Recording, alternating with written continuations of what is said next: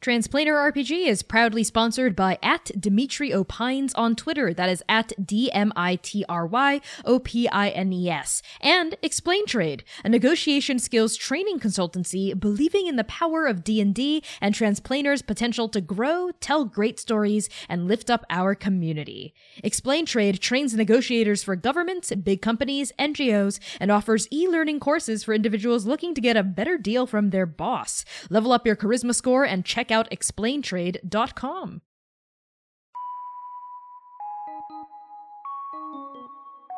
Hey there! Thank you for tuning in to Transplanar RPG. We are an all-transgender, people of color-led, 100% homebrew, Dungeons & Dragons 5th edition live-streamed actual play campaign set in an original, non-colonial, anti-orientalist world. I am your Game Master Connie, my pronouns are they, he, and she, and my cast is as follows. C. Thomas plays Oka Hien, an Aasimar Bloodhunter. Max Gua plays Dewey Quirk, an Aarakocra Artificer. Erica Flaidlin plays V. Noksherzo, an Elf Sorcerer. Valiant Dorian plays Voska, a Yuan-Ti Bard. Hamna Shahid plays Jaron Cotter, a Dragonborn Rogue. Dare Hickman plays Gentle, a Triton Monk. Quinn B. Rodriguez plays Sitlali, a Changeling Cleric. And Austin Knight plays Abiku Ishtar, a Reborn Goliath Ranger. So, with that out of the way, here are the content warnings for this episode. Content warnings for this episode include complex and complicated relationships, romance, flirting, references to sexual entanglements, memory loss, amnesia, loss of sapience, vast and unknowable depths, heights, falling, drowning, monsters and monstrosity, and body horror. Arc 7, Episode 4. The Smog, the Fire, the Flood. From The Flag and the Shore by Carrie Downey. No one believed in Tashu Grom. No one believed her theories that there was something down there, beyond the mist, beyond the depths of the Great Rift. Tashu's letters always returned to sender. The Paragons were too busy, she was told, with the rebuilding. New kingdoms were being forged, flags were being sewn, anthems written, rituals of worship bled for and observed. And yet, Tashu thought it peculiar.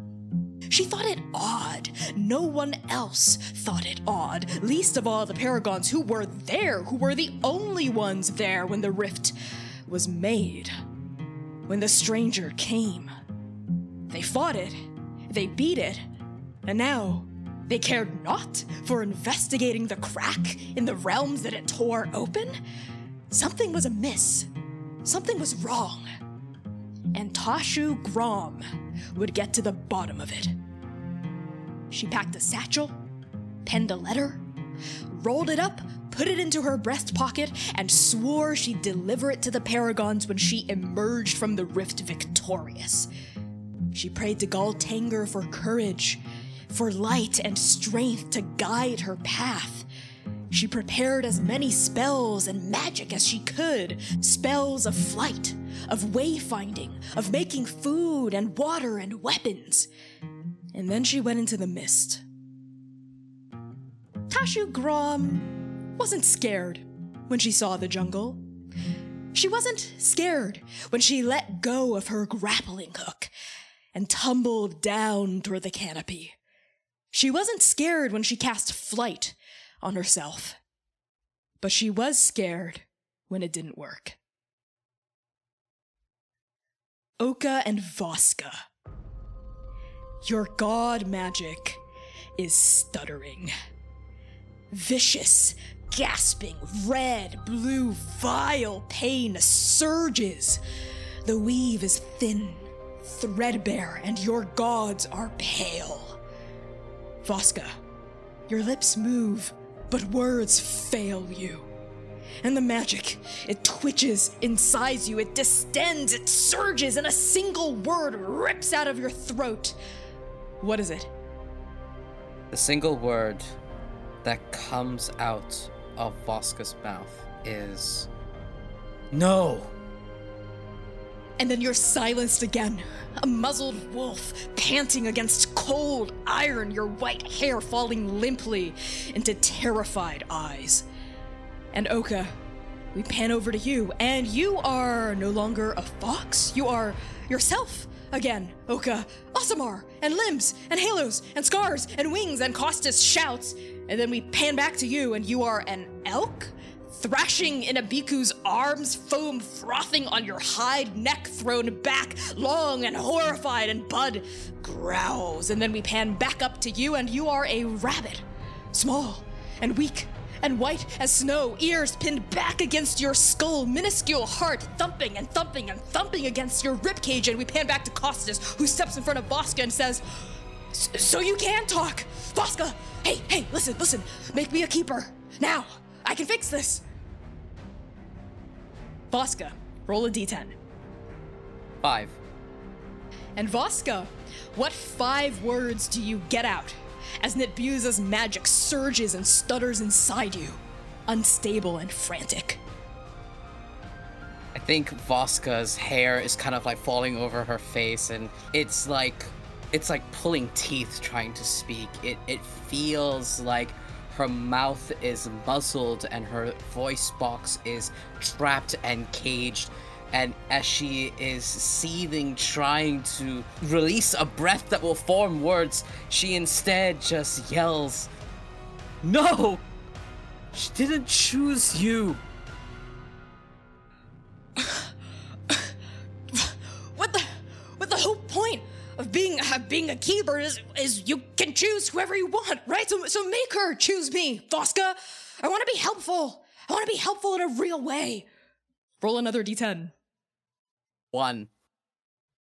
The only word that comes out of Voska's mouth is this exasperated, almost mewling begging voice.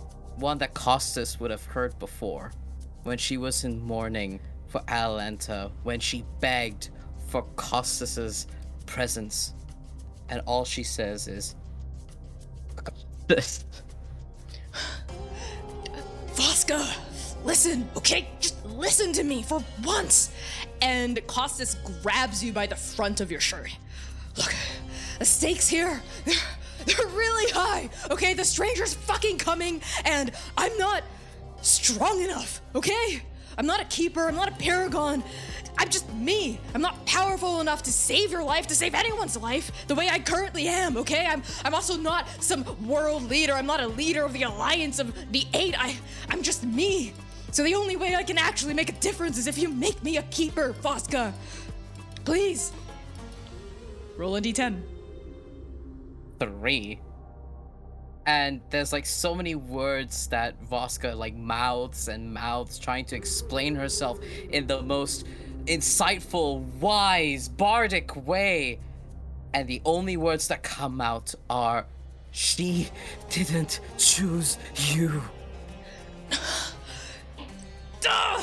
And in frustration, Costas like drops and I think rips part of like the front of your robe, because without Paragon magic protection, it's just regular cloth.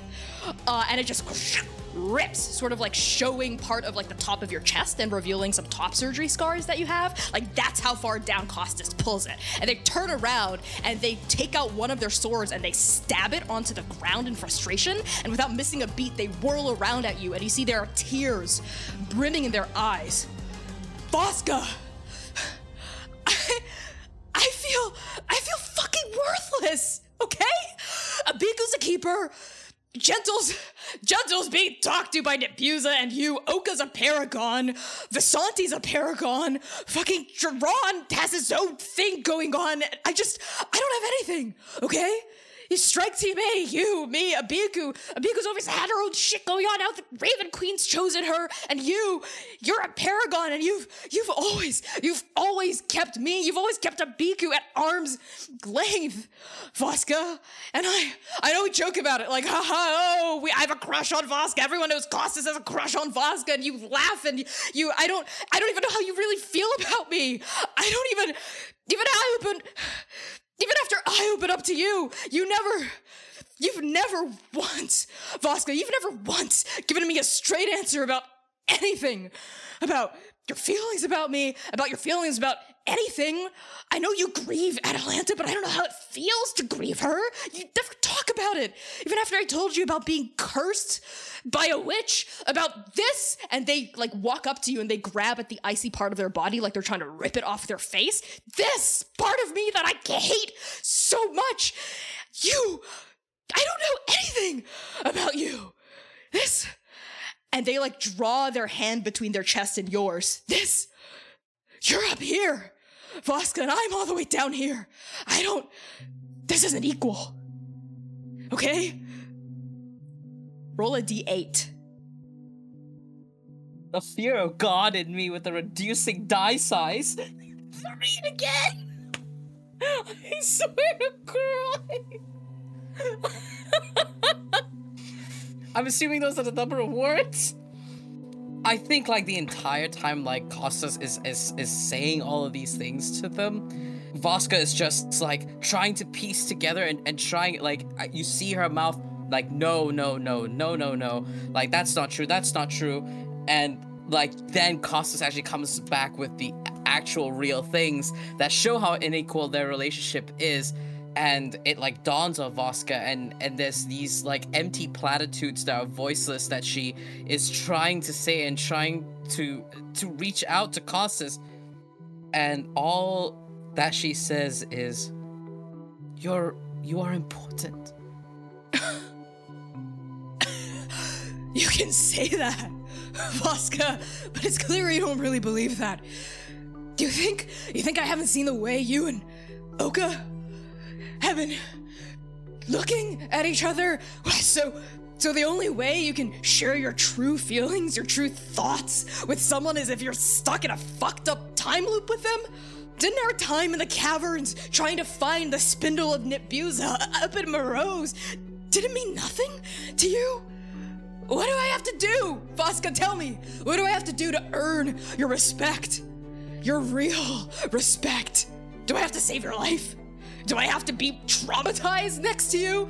Do I have to become a paragon? I can't do that. But I can be a keeper, right? I can be a keeper, if nothing else. I just want you to open up to me, Voska. And it's so obvious you won't, unless I matter. Roll a d4. 3 again. I think at this point, like, there is a layer of tears like brimming on Voska's eyelids, as she's never felt this powerless in a confrontation. And there's just a moment she's speechless in front of all of that. You're my friend.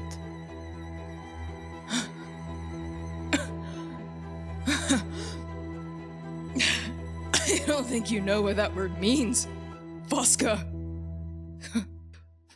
No wonder you like Gentle so much.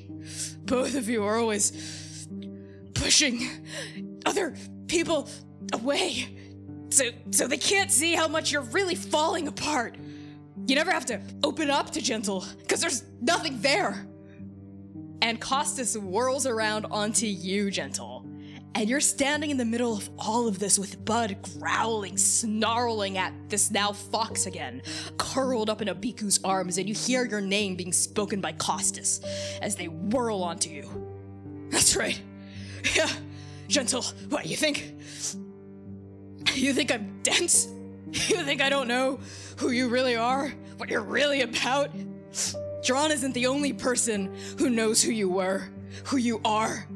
I'm also from Bolshaya, or did you forget? I also grew up in the commune. Yeah, you used to be this fucking weirdo who just picked plants and acted all soft and kind and talked to animals and all that bullshit. But I remember, I remember the day you poisoned everyone. Yeah, I bet you'd like everyone to forget about that, wouldn't you? The day you got everyone in Bolshaya sick. Really sick, because you were just trying to help without knowing what the fuck you were doing. And now you think you're hot shit, huh? Yeah, I've been watching you ever since the Iron Citadel. The only person you really talked to, the only person you ever really interacted with was Jiran. You and Voska both keep this fucking distance from other people, and you have the audacity to act like you're the emotional backbone of the party or whatever the fuck? Well, that's rich. That's really rich, Gentle. That's so rich. I'm shitting gold coins out my fucking eyes. And Bud snarls and leaps at Oka and Abiku.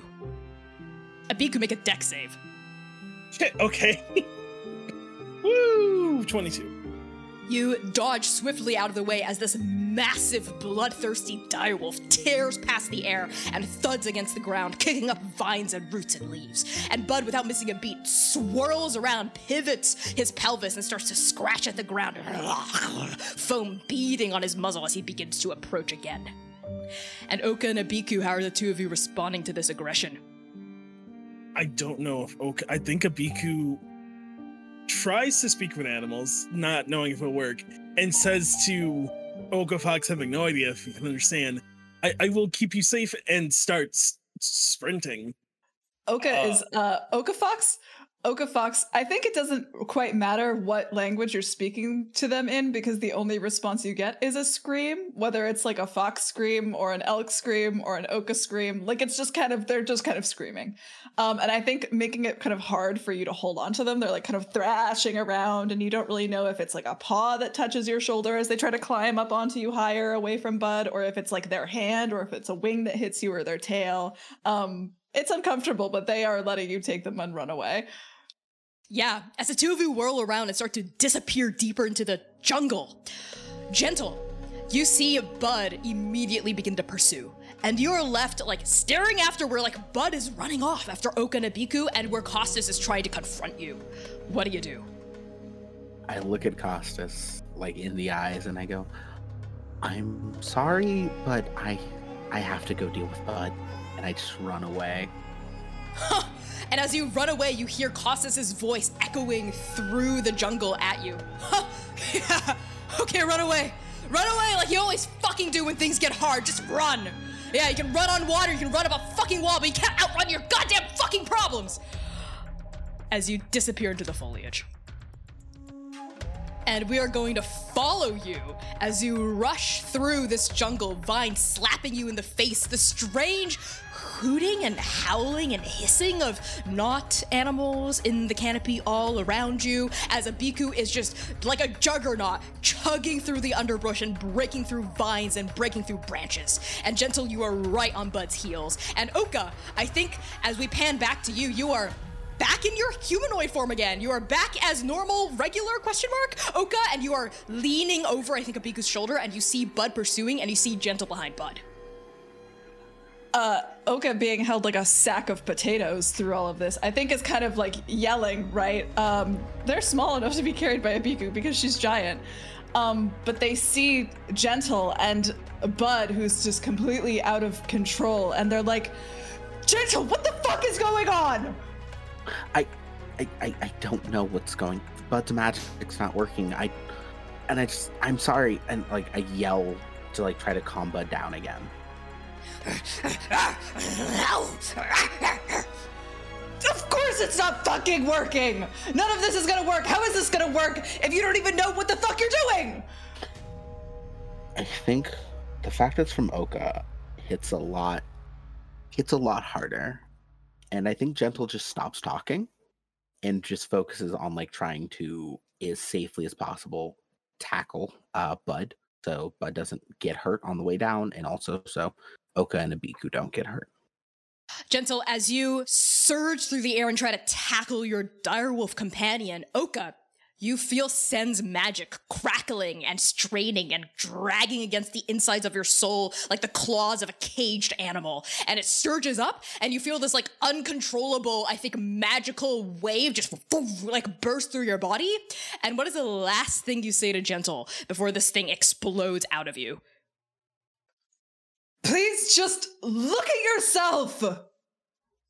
And Gentle, you tackle Bud, but your arms catch nothing and you hit the ground, but it's not the forest floor.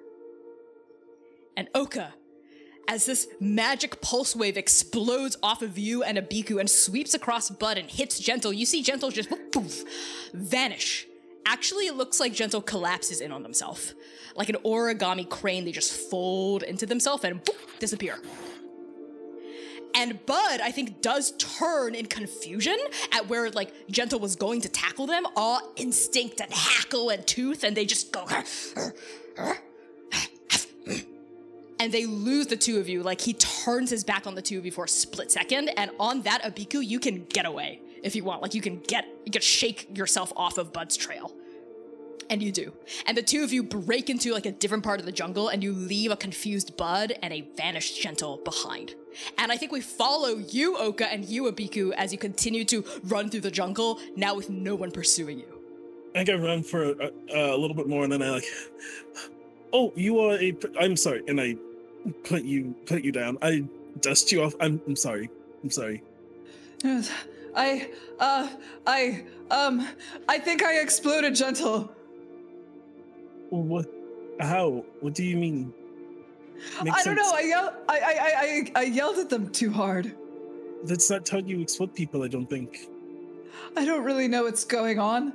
And I think when it, like, an ear pops up, that's like a fox's ear, and they kind of shove it back down into their head. Oh, you are broken. Yeah, Abiku, we're both broken.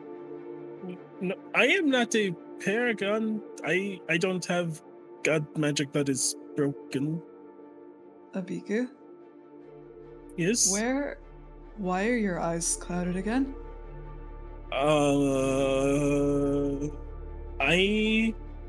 So, I don't know how I am here.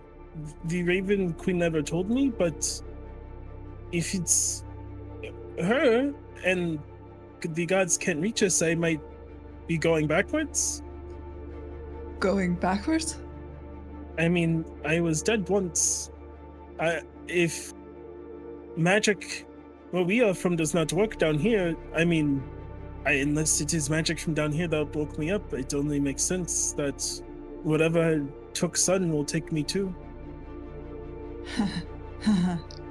You seem awful calm about the idea that you might be about to disappear, Abiku. I am sick of failing. I failed in the first war I was in, and then my wife and all of my people were killed. And then I almost failed Vaska on the Paragon mission, and I helped at the Iron Citadel, and I helped with Dewey, and I thought I could do it, but I can't feel Sun, Oka. It's like someone took half of my not beating heart, and I don't want to. You have to save the world, all of you, and I am a failure. If you've done all that and you're a failure, what does that make me?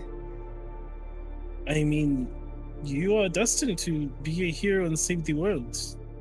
I am just someone that a god thought could do it, and I mean, even gods can be wrong.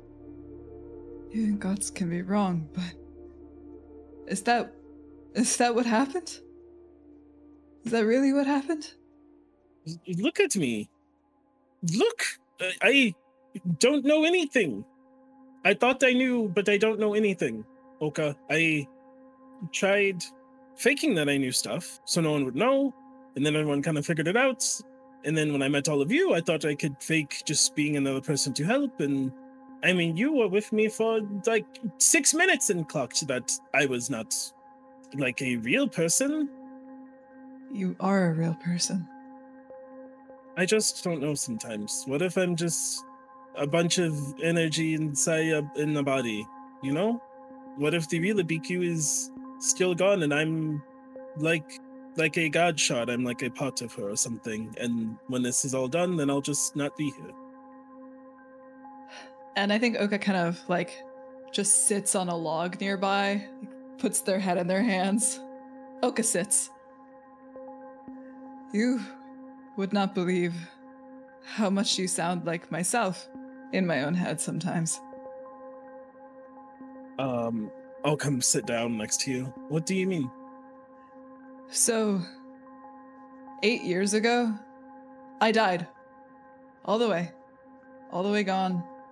Nothing left. And then I was suddenly alive again. And I didn't know what it was. I didn't know if it was Mengchen Shudi. I didn't know if it was fate fucking laughing in my face. I didn't know if it was because the Raven Queen hated me, or if it was an accident, or if it was my sister, who was the most powerful necromancer in the fucking world, or what. And I, for 8 years, let myself be a monster, let myself be a failure, a mistake. I literally couldn't even die right. How much more of a fuck up do you have to be? And when we got into the time loop, I don't know. It was me, or it was fate, or destiny, or I still don't even know. Brought myself back to life. That doesn't even work. It doesn't even make sense. You don't even make sense. I don't make sense. Gentle doesn't make sense. Voska doesn't make sense. None of us make sense. Dr. Elusive doesn't make sense. Bud doesn't make sense. None of this makes sense. Fate doesn't fucking make sense. But here we are. And there has to be a reason. Or maybe there doesn't have to be a reason. Maybe we're just here together. And we just have to be here. I am glad to just be here with you then. Me too. I am really sorry I never wrote you that letter. I can read you the one I wrote and didn't send. It's okay. There are a lot of things I probably should have said too. But maybe it's better not to try to pretend or make our past mistakes right, but to think about who we want to be right now. And Gentle, you hit the ground.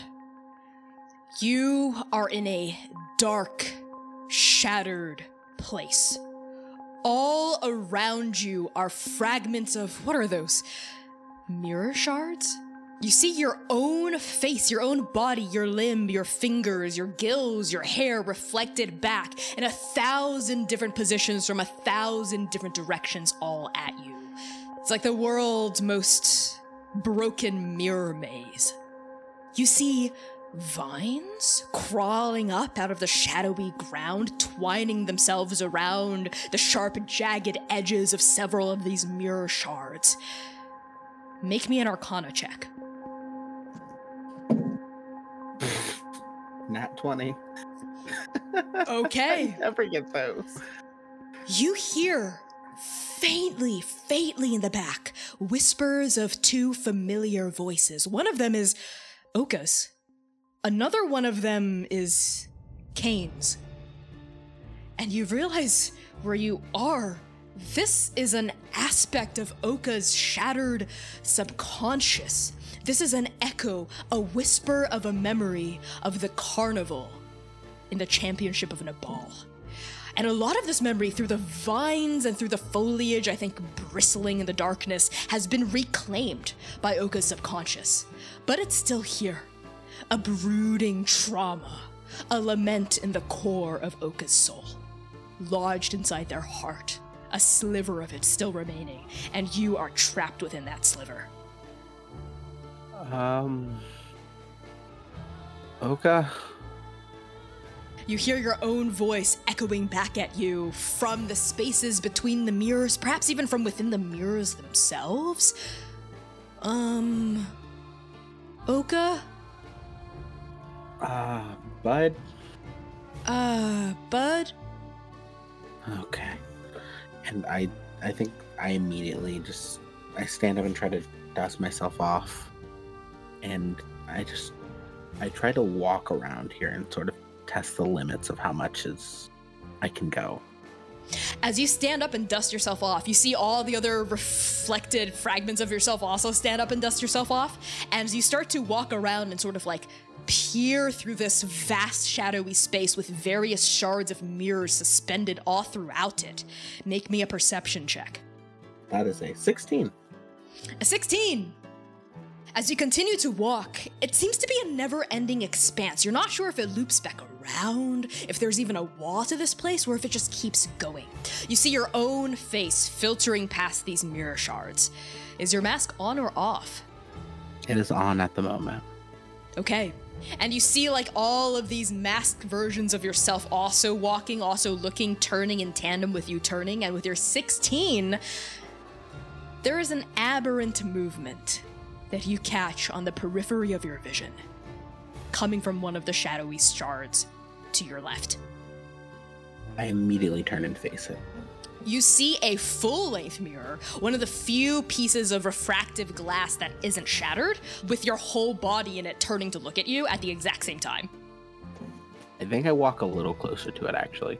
I think curiosity is my initial reaction. You see it move toward you as you move toward it, like it's a reflection of yourself until you're within, like, arm's length. Okay. I think I even reach out to just kind of poke at it to see if it moves at the same pace, and I'm trying to be extra aware of that. Yeah, as you lift an arm, right, and you extend a finger and you poke at this reflection, it does the exact same thing at like the exact same pace. It's like a perfect reflection of you, right? It's just a mirror version of you that lifts its arm. And do you touch the surface of the mirror? I do. You touch it, and you feel cold, hard glass, like a mirror surface. And then you feel something softer than glass. What's your armor class? 22. Holy shit, excuse me, 22? What? I'm hard to hit. You see your mirror image reflection disobey you. The other arm comes up, curls into a fist, cocks it back, and punches through the glass and scores a blow right in your solar plexus. And this whole movement takes place in less than a quarter of a second. It is fast, just as fast as you. And you, I think, are thrown back by the force of this blow. It's like a sonic boom, eviscerating the air. And I think you slam into some mirror shards behind you, and there's like a shattering noise as all these different panes of glass explode and clatter in a cacophony, all scattering by your body as you take 21 points of force damage. I can live with that. And you see your mirror self, its right hand still almost like smoking from the blow, curled into a fist, and it steps out of the mirror silently and begins to approach you. I think I'm going to throw some glass at it. I think for my initial attack, I'm going to throw some darts at it and then rush up with a flurry of blows. Do I have access to flurry of blows, actually? Well, I feel like that's something you can just do as a monk. So Okay. yes, I think you do. Okay. Then I'm going to throw multiple hits real quick. Let me. That was a nat 20, a 28, a 24, and a 26. Yeah. As you fling this shard of glass at it, it cuts through the air, and I think, where are you trying to pin it? I think this is Gentle being deeply aware of their own body. Their leg still hurts a little bit from the cannonball kick back at this Iron Citadel. It aims like at a shin. Yeah, you see this glass shard fly through the air and it gashes open a shin on the weak leg from the cannonball kick, and you see your own blood, Fred, right? Like from your own body, sort of explode and splatter in a single straight vicious line across the shadowy ground, and then you rush up, you're right in this thing, this reflection, this U's face, and you punch it several times. Where are you scoring these blows? I think once again, I know my own like blind spot. It's like right under the left side of my chin. The mask just makes it kind of hard to see. And I think what I do is I just very deftly, just like almost like crouching, almost like a Dempsey roll if you know boxing, and then lean with my full force into that punch. Yeah. Oh, yeah. You punch this thing like straight in your own weak point of the jaw, and you just slam a fist against its jawline, and the mask flies off. It just pops off its face, and it staggers backward. And I think the series of blows that you've dealt against its face and its leg, actually, interestingly enough, there's like a ripple across the front of its body, almost like it's made of glass or it's made of water or something. And when it shimmers, you see part of its robe, its clothes, melt off. Like the top part of its clothes are just gone. And you just see yourself like sort of like stripped bare of your mask and the top half of your own outfit. And you see yourself beat up. There are scars just crisscrossing your reflection's body, as if all the superficial healing you've gotten from magic to seal up some wounds has just vanished. You see bite marks from the wretched that attacked you on the first Aelin we had. You see a stab wound in the chest when you fought the empty mimic with Oka. You see freeze burn scars from Tyrion. You see your weak shin, I think still bruised from that cannonball kick. And now you see a bruise blooming on the bottom of your own jawline against an empty face. This version of Gentle has no eyes, no nose, no mouth. It's just blank. I think the initial image causes Gentle to freeze up enough that if you want a freebie, go ahead. It actually doesn't attack. You are a fighter through and through. There is an instinctual part of you that knows you've left your guard down, right? And I think there's even that thought where you're like, oh shit, my guard's down, right? After like a split second. But you notice this thing doesn't exploit that weakness. It just sort of like stands there now with its arms limply by its side, and its head is cocked slightly to the side. Its lack of eyes still almost gazing at you. And you hear a voice coming from this thing, your own voice, that says, "You've given up so much of your body to help other people." And Gentle, as you look back at your own reflection crystallized and actualized into flesh, what other scars do you see pop up across its skin that you've allowed to crisscross across your own body? There's several bite marks, and I think just gashes from hunting with Jiran for years and Gentle taking a hit so Jiran doesn't. I think there's tons of almost star-like bits of debris, especially on Gentle's fist, from blocking the explosion back in Dabathati. I think Tireless Body isn't working, is it, right now? That's one of my monk things. No, it is not. I think you also just hear Gentle's stomach, like, loudly growling. They haven't had to worry about food or drinking outside of, like, just for enjoyment in months. I think even their hands are, like, tinted with, like, a sickly dark color from Tyrion's poison that they were immune to back in the Iron Citadel, but now their body just looks ragged and wretched. And I think Gentle looks and just says, they like take their mask off and their shoulders just go slack. I'm sorry. Sorry. I'm sorry. I think I take a step closer, and if I could make a medicine check on this mirrored body. Go for it. Roll. Okay. Roll for it. Yeah. Wasn't good, but oh well, I have high medicine. That's a 13. Yeah, as you lift your hands to start to like assess the damage, it mirrors you perfectly. As you try to patch it up, it tries to patch you up in the exact same places. Yeah. I think I start with the shin, and I'm just, because that was such an obvious gash I just caused. As you lean down, it also leans down, and the two of you are crouched, nursing each other's shins back to health, even though you don't have an open gash on your own right now. But as its hands touch yours, such an odd sensation. It's like its fingers are made of flesh and bone and blood like yours, but there's a cold cast to it. Something that reminds you that this is not exactly quite alive in the same way that you are. But right now it's real, and it matters. And you hear that same voice, your own voice, ring out as you start to bandage up its wound. What is us? What if this is you, is me, is other people? I think a lot of us has been other people for a really long time. Why? Because when we help other people like when we're around. But what do we want? I just want my friends to be happy, and I want Bud to be okay, and I want to help save everybody. But...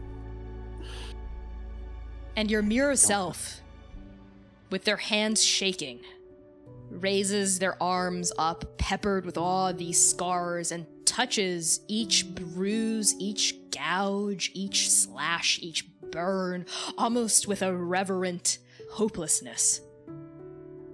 Does this make our friends happy? I think Gentle stops making eye contact, as it were, and looks down. No, it doesn't. But if we act like we're fine, people don't have to worry about us. You are fine. You have had, will have magic. But I remember. And they look down at their just blasted, wretched body. I never really forget. I have to remember it too. Who are we, Gentle? What do we want? We're gentle. We want to make things better, but we can't make things better like this. So what do we do now? We let people help. We don't have to be the strongest person in the room all the time. And I support the weight of the mirror Gentle. Let it sort of fall if it needs to. And they lean heavily against you. And it's not just the weight of your own body that's weighing against you, it is the weight of every burden you have ever shouldered falling upon you again. But this time, you're holding it together. And I think it's amidst this moment of the two of you crouched against each other, your heads leaning against each other, that, Gentle, you feel something tugging at you inside your soul. And as it does, I think we see like a glowing blue thread, bing, light up inside Gentle's solar plexus and trail out the back of their shoulders and connect to a different shattered mirror shard in the distance that doesn't reflect this scene back at us, but rather offers a shattered pane a glimpse into a darkly, richly emerald green forest, a jungle clearing. And we push through that jungle clearing and we widen the scope to find Voska and Costas confronting each other.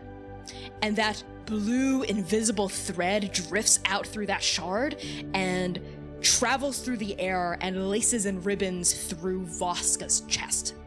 But as we pan up to Voska, I think that thread, the glow of it disappears, it washes down as you continue to be embroiled in an argument with Costas.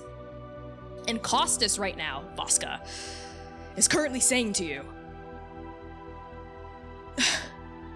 you know what, Voska, just forget it. I don't want to hear it. And Costas is turning around and wiping at their eyes with their fists. and they are moving toward the sword they've speared into the ground. I think what everyone sees is a Voska who is defeated, who kind of sees Costas, I assume, going to sit down by the sword that they've planted on the ground. You see her raise a hand up and feel breath and her vocal cords unstrain, and goes to say something, but doesn't. She instead, Connie, if you will allow me, pull out her flute, because Voska truly feels so so alone and powerless and unable to communicate her feelings. This is a wall she has built up for so long that is layered and complicated and hypocritical and contradictory that no words, set of words, is going to fix this. And in all honesty, it seems that even Costas wouldn't hear it, even if she could communicate that way. So she wants to show Costas perhaps a little bit of a peek behind the veneer.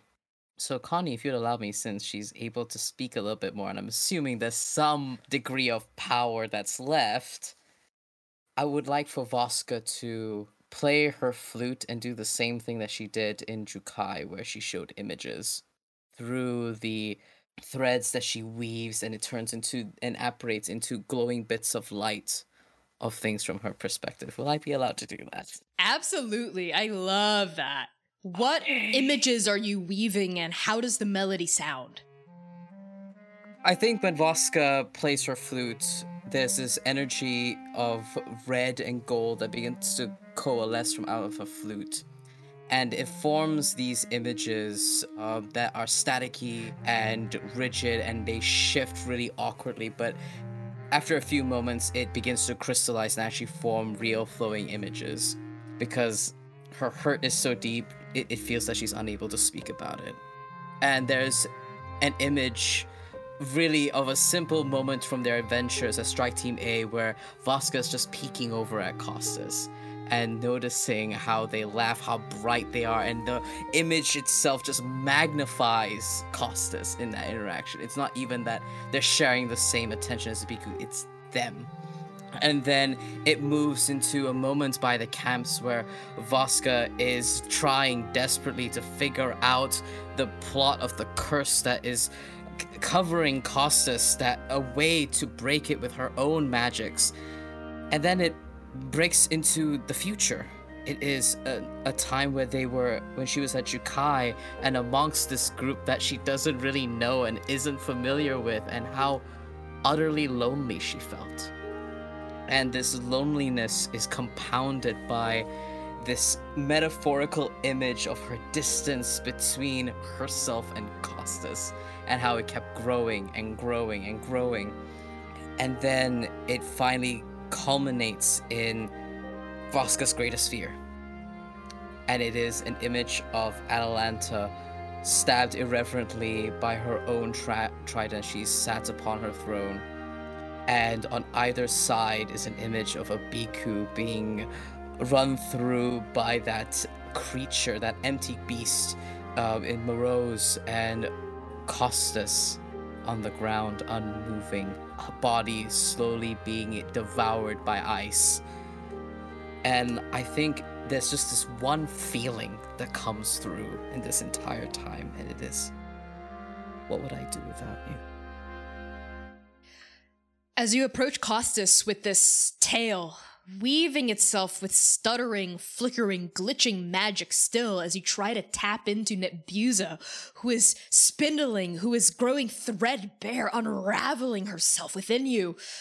You surge through all of that and try to find, if not the right words, then the right melody, the right feeling, the right art to show Costas your true feelings.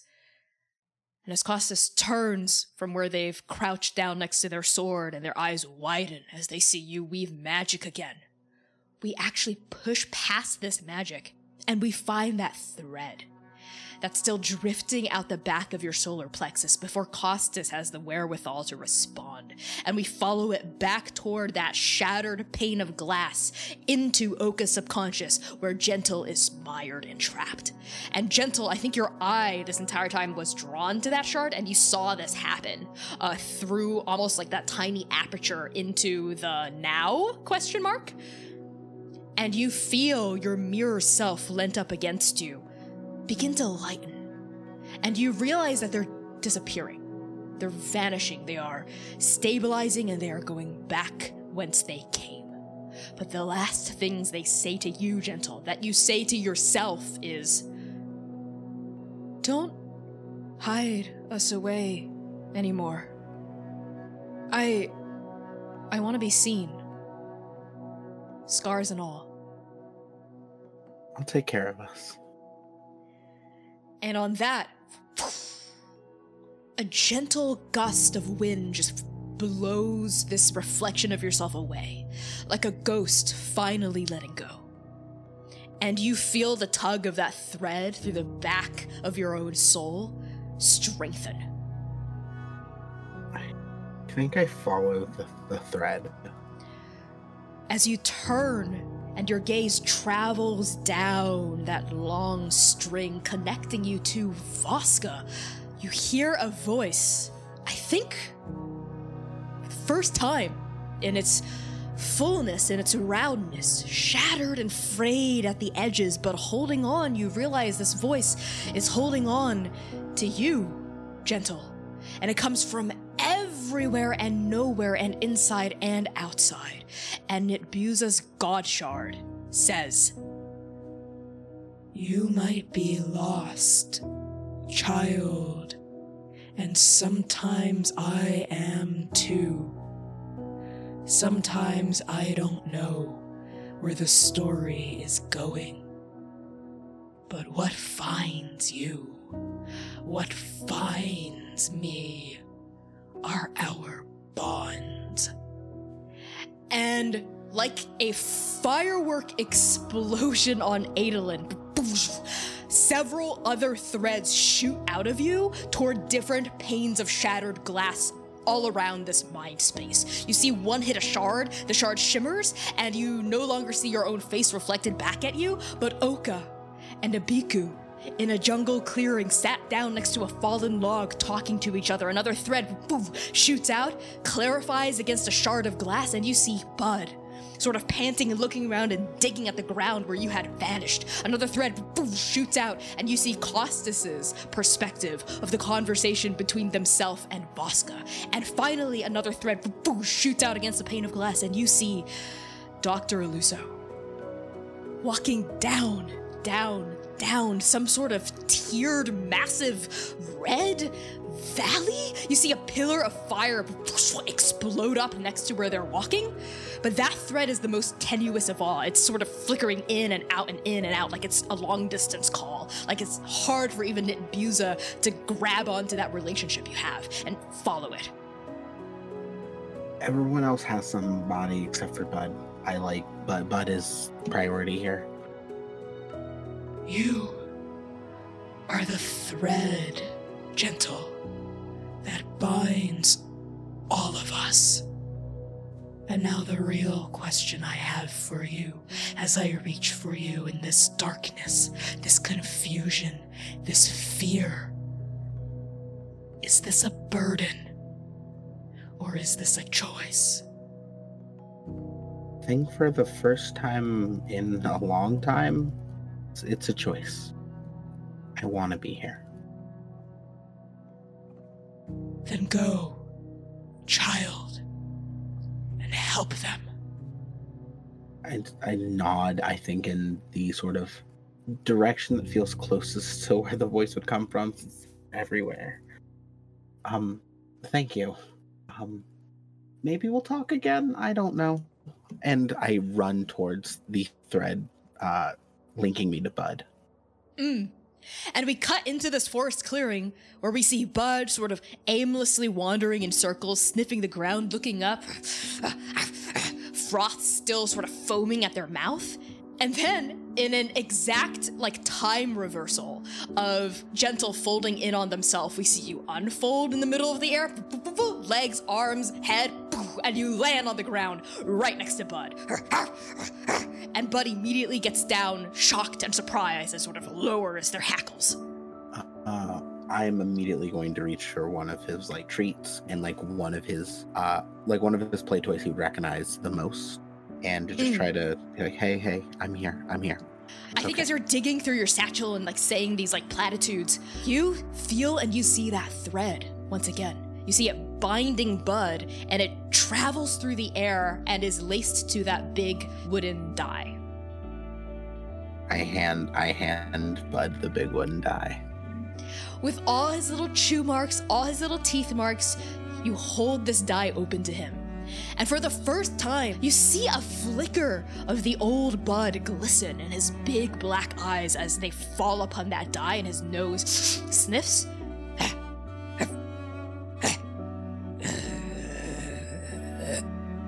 But he approaches tentatively, opens up his jaw, and picks it up gently. And you see that thread beginning to glow as he does and begins to strengthen. So tell me, Gentle, how do you bring Bud back? I think I just scratch right behind the back of Bud's ears, and I'm like, see, we're somewhere new, which means there might be new food for you to try, and I can try to cook for you. There might be some fancy meats. And as you scratch behind Bud's ear, that confused, aggressive, shocked kind of animal growl.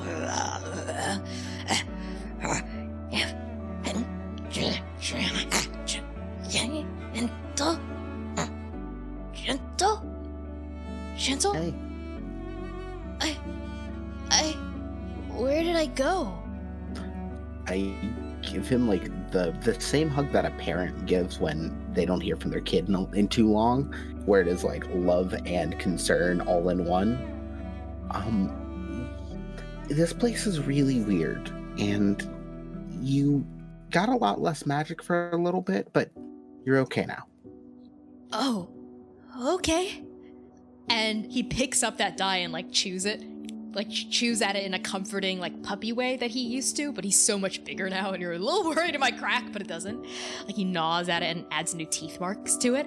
And as it does, you feel that invisible thread. It seems to glow, brimming, filling your heart up, that connects you to Bud, and poof, it almost kind of explodes in a shower of glowing dust around you as that bond is forged and reforged again. And now Bud is here and Bud is back.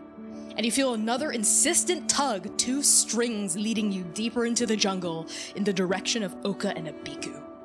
Speaking of whom, we cut back to the 2 of you moments before Gentle's arrival. So yeah, that is what happened at the Citadel. It was a very weird place. I think I left a raven in charge. So, I'm sorry, you put a bird in charge? Yeah, 2. They were supposed. The birds you saw, I had them bring you. They said they brought you the message. I never saw any birds. They stole that grain. I mean, the end of the day was important, but I made a deal with them that they would bring a message to you about an ever-encroaching darkness that was in Kirtal. But we handled it. You know now. I can't believe they would lie. So you put lying birds in charge of the Iron Citadel? Yes. Abiku, I really don't know why neither of us kind of refuses to stay dead, but I'm glad that you're here. I am glad you are here too. I mean, if everything we've been through hasn't gotten us, I know these changes a whole thing, but it hasn't stuck yet, so maybe we shouldn't be too worried. Fuck, you actually make me feel a little hopeful. And I think that's when Gentle arrives on the scene with Bud. Hi, Bud, now, you should say sorry. And I think on the ride over, I explained the situation to Bud. Hi, Oka. Hi, Abiku. I'm sorry for chasing you. I don't remember doing it, but I'm back now. It's okay. I am sorry for threatening you with a sword. You what? Yeah, you were kind of like you went big wolf for a little bit, buddy. Oh, okay. Well, it'll take more than a sword to bring me down. You know what? I just look at Gentle and I'm like, I will leave it at that. That's okay. Yeah. Gentle, are you gonna do the thing to help them and make Oka's halo stop spinning so fast behind them and bring Sun back? I mean, I don't think I can do it on command, but Gentle. And Oka gets up and kind of goes for Gentle, and they look like they're about to hug them, but then they look kind of really sheepish. I was really, really worried that I exploded you with my mind. I was processing that. Are you okay? I give Oka a hug if they'll allow it. You didn't explode me. I was in this mirror room, but I kind of needed a space to just look at myself and think, so intentional or not, thank you. No, Gentle, let me apologize to you. What I said was hurtful and wrong. Okay? I'm sorry. I forgive you. It wasn't great, but I'm processing all of it, and it'll get better. And Oka hugs Gentle again, if they allow. Of course. And I think on that hug, Gentle, you feel that same explosion of constellation ripple across you. And Oka, you feel it too. And I think the blood halos behind your head that have been like sort of clacking and spinning and erratically glitching, they sort of like slow down. And for once you can feel Sen like stop pacing the cage and stop frothing at the mouth as something about your magic seems to stabilize. Did you do that because you were in my brain? I don't know exactly how it's working, but I was helping Bud, and Bud started feeling better, and yeah, it's this place is weird, I'll be honest. I look over at Abiku. Abiku is decidedly looking down, trying not to let people know she's crying. Upon seeing Gentle with Bud. Abiku, we're gonna get Sun back. I know we can. I don't, but what if I just fail him again, Gentle? I don't know where he is. I don't know if he is okay. I don't know if he is alive or if he is not. I don't want to make him come back if I just do it again. I offer one of my, anxiety candies, first off. This might help you feel a little bit better. Is this something you eat? Yeah, it's a candy, so you don't bite it the second you put it in your mouth. Don't chomp it instantly. Okay. I mean, I remember. No, it's better if you do. Well, I remember eating now, but before when I first woke up, it was weird because I didn't remember how to eat because I didn't eat. So but now I know this is food. I candy. Okay. Okay. This place is really scary and weird, but I think if we're all together, we can get everyone back to some degree of normal. I mean, Bud's already talking again, and Oka's halo isn't, doing the thing anymore, so who's to say we can't get Sun back? Just because we might fail doesn't mean we shouldn't try, right? Great. And Oka sits down and will take Abiku's hand to kind of help Gentle. I don't know exactly how you summon Sun, but have you tried it again? I just sort of think, and then he's here. I can try, and yeah, she'll just focus on Sun. So much of the magic Abiku does, it feels very just second. You lift your hand to drink water. I think about Sun, and he shows up, and she just thinks really, really hard. I think even like scrunching her face up because it probably doesn't happen right away. Yeah, as Abiku sits there and her tear-stained face with her eyes scrunched tight, Oka holding one hand, Gentle, you see that thread that you feel like only you can perceive, linking you and Abiku begin to waver. As Abiku's trying to conjure another thread into existence, you see something flickering, like a line flicker out of Abiku and then fade and then flicker and then fade. And you get the feeling that if you tug at it, if you guide it into the right position, just so you might be able to help. I think I put my hand on Abiku's shoulder, and I crouch down a little, so we're pretty close to height level. You got this. I just feel it. And I think on that, that flickering thread that Abiku's trying to conjure into existence stabilizes, bing, and as soon as Sun reappears in just a puff of just black energy and magic radiating off of their scales, Gentle, you feel that thread stabilize, and both Abiku and Sun's threads explode back up into that golden shower of confetti and constellation and star work. Just like with Oka and just like with Bud. Abiku? Sun gets up and I am so sorry. I will not. I don't know what I did wrong, but I won't do it ever again. I am so. Are you okay? Yes, I'm okay. What happened? You were here, and then you were gone, and then I couldn't find you, and I am sorry. Hey, it's okay. Are you crying? Yes. Did you miss me that much? Yes, we are all we have of our home. Oh, you big softy. And Sun gets up onto their back legs and pummels onto you like a dog and starts licking, I think, your face and your tears off your face. The rain clouds go clear again on her cheeks. And underneath, and she's like, we have to go help Vasca and Costas. They might be fighting, for real by now. And I think on that, we cut back to the clearing. Costas is looking up at you around all these images suspended in trapped, glitching light and magic. Even as Nebuza's broken, unraveling, withering, frayed edges continue to spark and hurt you from the inside, Vasca, you are still holding on, trying to communicate this feeling of, I can't do this without you. What would I do without you? To Costas.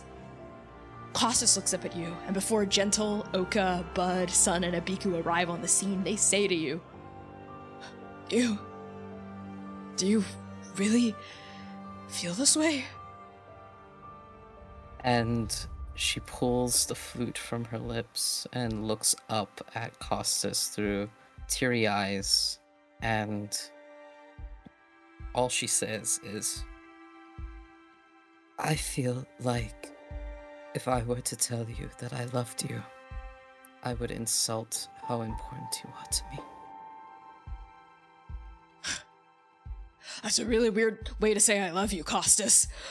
And Costas gets up and hugs you, Vasca, actually, and holds you tight against their body. And they say, I love you too, Vasca. And they let go. And I think on them letting go, that's when the rest of you arrive. And Gentle, you see before your very eyes, those two threads also explode into that glittering radiance upon Costas and Vasca hugging. And you know that they are stable and they've found themselves already. And now all of you are back together. And Costas sort of whirls around and sort of sees all of you. Whoa. You're all back. Bud, Sun, and you're no longer a fox. Long story. Not a long story. Where's Hitsugaton? There was a valley with fire. It was really red. I don't know exactly. It was weird to see. I don't know exactly where it's at, but maybe I could try to focus in on it again. I don't know. Yeah, you should. I like how you were able to find Oka and Abiku. I'll do my best. Is there anything I should roll for those? No. You just have to describe to me how you focus on this particular thread. When it comes to Dr. O, I think there's a kindredness to the way that we navigate the world. And I think I hang on to the memory of asking to help me make gifts for the hounds. And I sort of hang on that feeling of a shared love of helping other people. Yeah, and I think as you tap onto that emotion and onto that shared ideal, you feel that thread clarify in your own soul and strengthen and point you in a particular direction, almost like a hook behind your navel, spinning you around and pointing you toward an area of the jungle and also down. And you just intuitively know where to go. Sort of like how pigeons always know how to find home. You just kind of know how to get to Dr. Aluso. I got it. Gentle.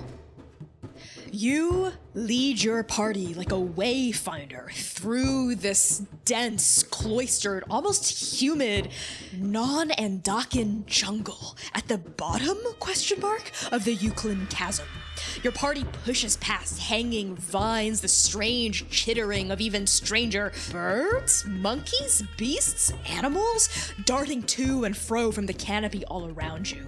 You all run and sprint and balk and hop and jump and weave and duck through this jungle until you all reach a clearing. The final vast palm fronds are pushed out of the way to reveal a massive lake. Maybe half a mile across. It is impossibly blue. It is cerulean. Oka, looking at this lake, you think of Hitsageton's eyes. And the shape of this lake, it is round. It is perfectly round, spherical, not something you would normally find in nature. And this lake is sort of at the bottom of like a natural slope that you're standing at the top of, maybe 30 feet down. The lake just begins with a shoreline. What do you all do? Can everybody swim? No. Oh. You see Voska look out of her element. She is not lying. I could carry you, but if you can't swim, do you like what? Are you afraid of water?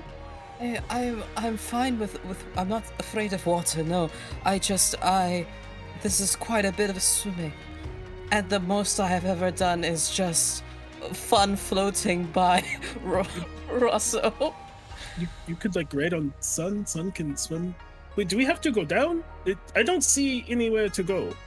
And Gentle, you feel that needle plunging down into that lake. We're gonna have to go down.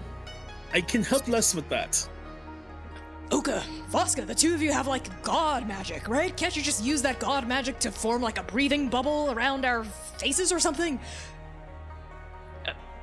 BQ's like, oh wait, okay, what if, okay, I feel smart. Okay, so what if I summon an air elemental and we can breathe inside of it? I personally love that as a GM. Like, hey bro, can we get inside you? You know? Could you just be an air bubble instead of like a body? I personally love that. Oka just kind of looks wide-eyed and is like, I'm kind of willing to try anything at this point. Okay, that's two. You know what? Fuck it, let's do it. That Gentle, sounds what like do you fun. think? I can just swim. Yeah, Gentle has skills. You could lead our way, Gentle. Absolutely. Sun turns to you, Abiku. I'm willing to try anything. I can maybe use my wings to flap. Like, my top half could be in the elemental, and my back half could sort of be like a rudder / a propeller. I grab Sun's face. I am not risking you drowning, and I unsummon. Sun is gone. Yeah, I'll cast Summon Elemental, I suppose. You do it, yeah. Tell me what it looks like, where it comes out of. I think it comes out of my lungs. Abiku, like, touches the clouds on her cheek and inhales them, and then, like, exhales what feels like all of her breath as she doesn't need to breathe until this air elemental is standing there, and doesn't say anything audibly, as I just released all the air in my body, but like looks and conveys like what I need this spirit to help us do, and just kind of widens its body until it's like an opaque like oval, and then Viku just gestures. I love that. All of you see like a massive gust of air. It's invisible essentially, right? It's only visible in how it affects the fauna around you. Whirl around you, whips your hair. Okay, your blood in the halos just sort of goes like wobbling through the atmosphere. Parable sort of like rippled in the breeze as well. And Bud's fur also gets ruffled by this gust of sun and wind, and it sort of flattens itself into like a spherical oval and gusts around all of you. And the barriers of this are sort of like a wind wall, but while you're inside, you feel oxygen just continuously swirling through you. And Viku can't talk, so she just gestures and like walks into this. Into the lake? Okay, yeah. So all of you in your giant hamster ball, you walk down to the shoreline and into the water.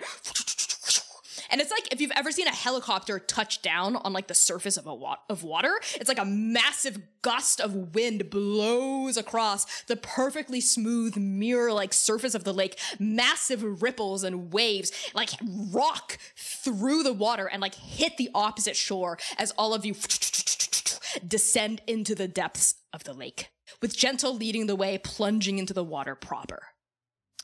And as soon as all of you plunge in, you realize this isn't just a lake. This is a pillar-shaped hole. A fucking well.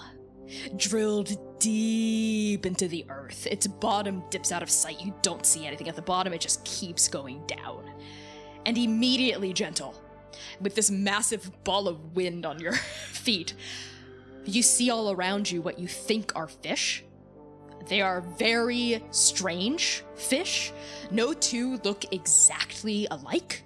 One actually, I think, like swims past your face really quickly. It's only about like a few inches long, but then it turns at like pinwheels in the water and it's suddenly 3 feet long.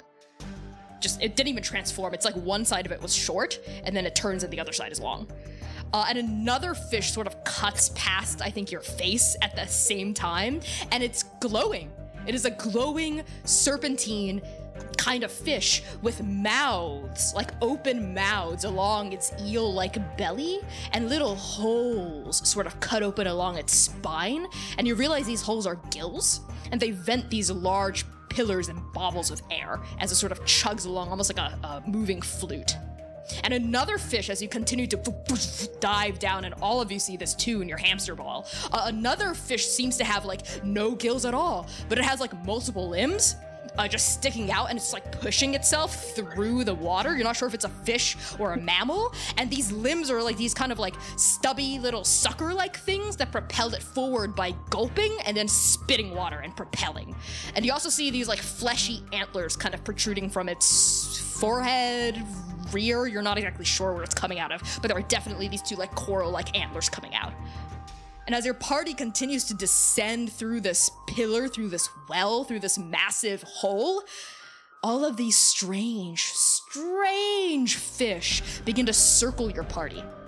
And they all seem like very unafraid of people, like peering at you all almost like a sense of curiosity. None of them like lunge forward to attack or anything like that, but they don't shy away from you either. And Gentle, you find you actually have to like push some out of the way because they don't instinctively move out of the way in the water like they would back in Indake. Like you have to you grab onto one that's kind of furry and weirdly dry, and you kind of like shove it through the liquid out of the way. Like all around you, you all see like webbed teeth, furred feet, tendrils, shells, translucent. How are all of you reacting? Once again, I look back at you, Connie, and I go, what do you mean, how are we reacting? Okay, it's closing their eyes and willing Sen to get they're willing Sen to not get any ideas about this. No ideas about this. We're back to the last session. You're the most fucked up fish you've seen. What do you do about it? I don't know. Absolutely nothing. We are walking. I can't trust enough that Abiku's like, no, like you can't, no air. It's just like silent, like, We need to sees Gento touch the furry one. Probably shouldn't touch it. I don't know what that is. It's okay. I'm immune to illness and disease. It's fine. Whatever's wrong with these things, it's fine. Cut to irradiated Gentle in 3 episodes. It's fine. It's fine. Just make me nuclear. I'm unstoppable then. Anyway, I think the thing I'm going to try to do is I have Emissary of the Beasts, in which I can communicate simple ideas with beasts that can breathe water. These count as beasts, right? I'm afraid to ask, but What are you trying to do? I'm trying to communicate both that we are we mean no harm, and that if we could use some guidance, we'd appreciate it. So, friends and help. Roll persuasion. Oh my god. Can I get bardic inspiration? Yeah, you know what? I'll allow that. Your magics are kind of back, so I'll allow that. Yeah, you see Voska just in the background, hiding behind a Biku, in true bottom fashion, hates this whole situation. And it's just gonna be swishes Parable in this air to create a little tiny, recorder-like sound because she hates this. And you'll get a D12 bardic inspiration. I'm going to use that D12 roll. Please do. Oh boy. Okay. So that is 28 with the bardic inspiration. Let's go. The dry and furry fish you pushed out of the way initially, as you try to remove it from your hand, it doesn't move. It's stuck to your hand, and you see limbs, tendrils covered in brown fur, almost like a coconut, start to web its way up your arm.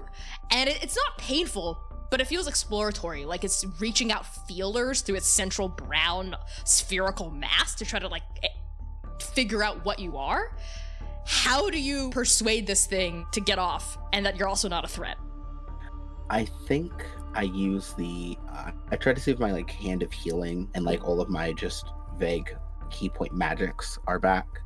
And I think I give almost as I'm going to compare myself to a jellyfish here. So I use the key that a stunning strike would give off, and give off a similar energy to that of bzz, to get it off of me. And then I give the warm hand of healing sensation right after to convey that that was a non-harmful action. I like that. So I think that works. Yeah, I think I'm just flashing lights almost. Yeah. You'd be bioluminescent right now. Its fingers release from your arm, and its furry limb-like tendrils open up as it floats away from you, and you see sort of at the center of its clusters of limbs, you see gnashing teeth that weren't biting you, but they were right there. They look razor sharp, but it sort of does this. It waves its arms once like a squid propelling itself backward, and it disappears into the murk. And I think combined with your key and your gentle nudging of the various other fish and creatures, beasts, animals, they're not really animals, they're just sort of organisms that are here, you are able to clear a path for your party down through the well. Your party descends through this lake, through this well, through this hole punched through the earth, through this jungle. Bubbles billow in your wakes. You pass schools of shimmering lights, shrimp, you think? Maybe, but flat and sharp with too many teeth. And along the impossibly smooth walls of this perfectly spherical circular pond, coral, grows in clusters that pulsate.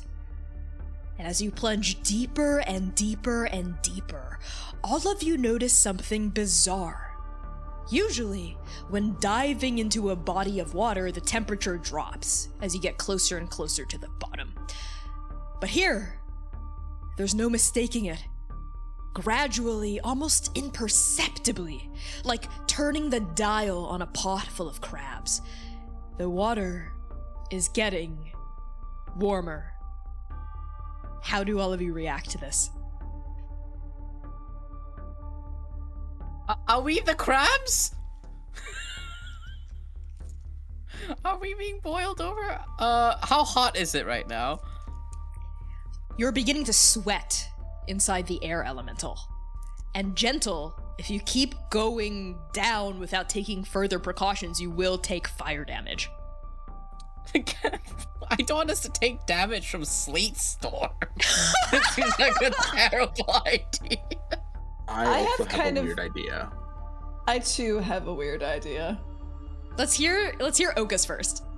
Okay, this would be kind of, I have a first level spell called Bloodburn, and this would be like a reverse use of Bloodburn on the party, so I'd probably use up pretty much every single one of my first level spell slots and then some, and I'd use thirsting spells to lose HP to get more spell slots back, to try to keep everyone's blood, and therefore their bodies, cool.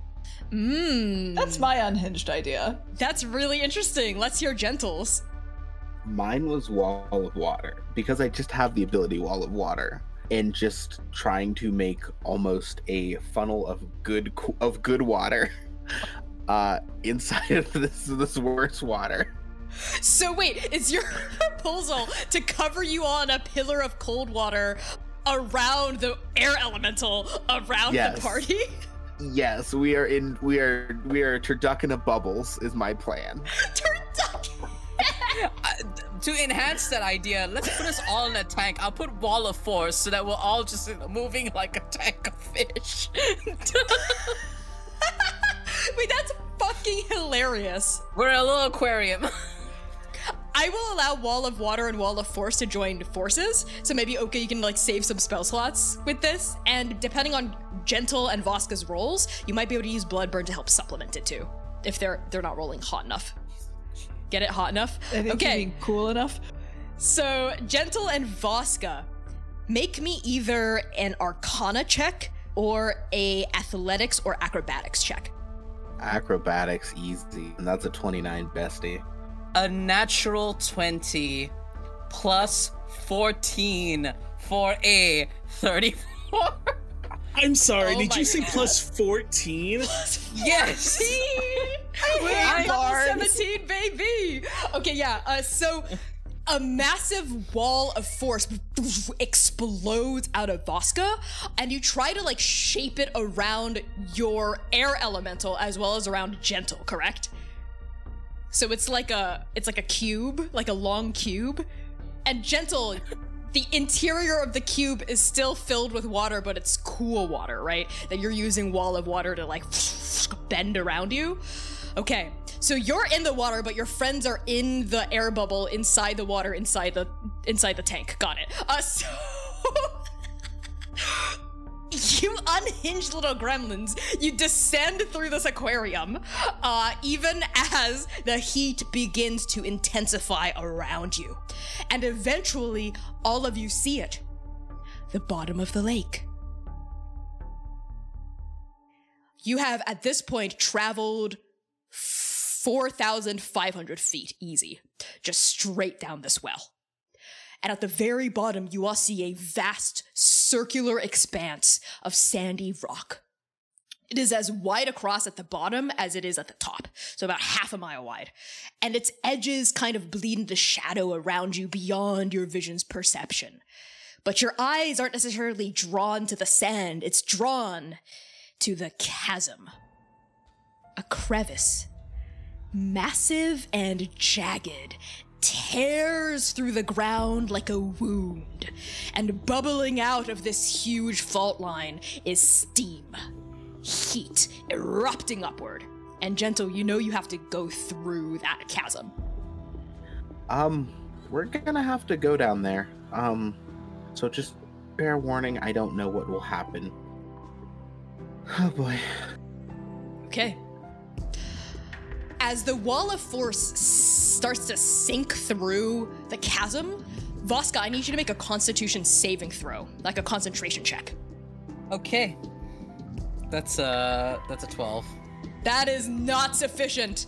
As soon as like the wall of force, I think, makes contact with like a gout of bubbling steam erupting out of the crevice, you all see cracks begin to shimmer around this invisible wall of force around you, and Voska, I think sweat starts to bead down your temple. You can't hold it any longer. And it shatters. And it's just that wall of like cool water that Gentle is using to bend around all of you now that's sustaining and protecting you. So Gentle, make a con save. Want to know one of the fun things about being a monk? You know, proficiency in every saving throw, so that's a 23. 23. So it's usually... Okay, hold on. Let me roll some dice here, my love. I'm gonna give you a hard choice with a 23. So, you are gonna boil a little bit in this water and take a good amount of damage, but you can keep your friends safe, or you can spread the pain and have all of you take a moderate amount of damage instead of you taking a lot. I'm legitimately gonna, if this is okay with the table, spread the pain, because if I lose consciousness here, we're all fucked anyway. Okay, so all of you are going to take 43 points of fire damage. A little bit. That's the moderate amount.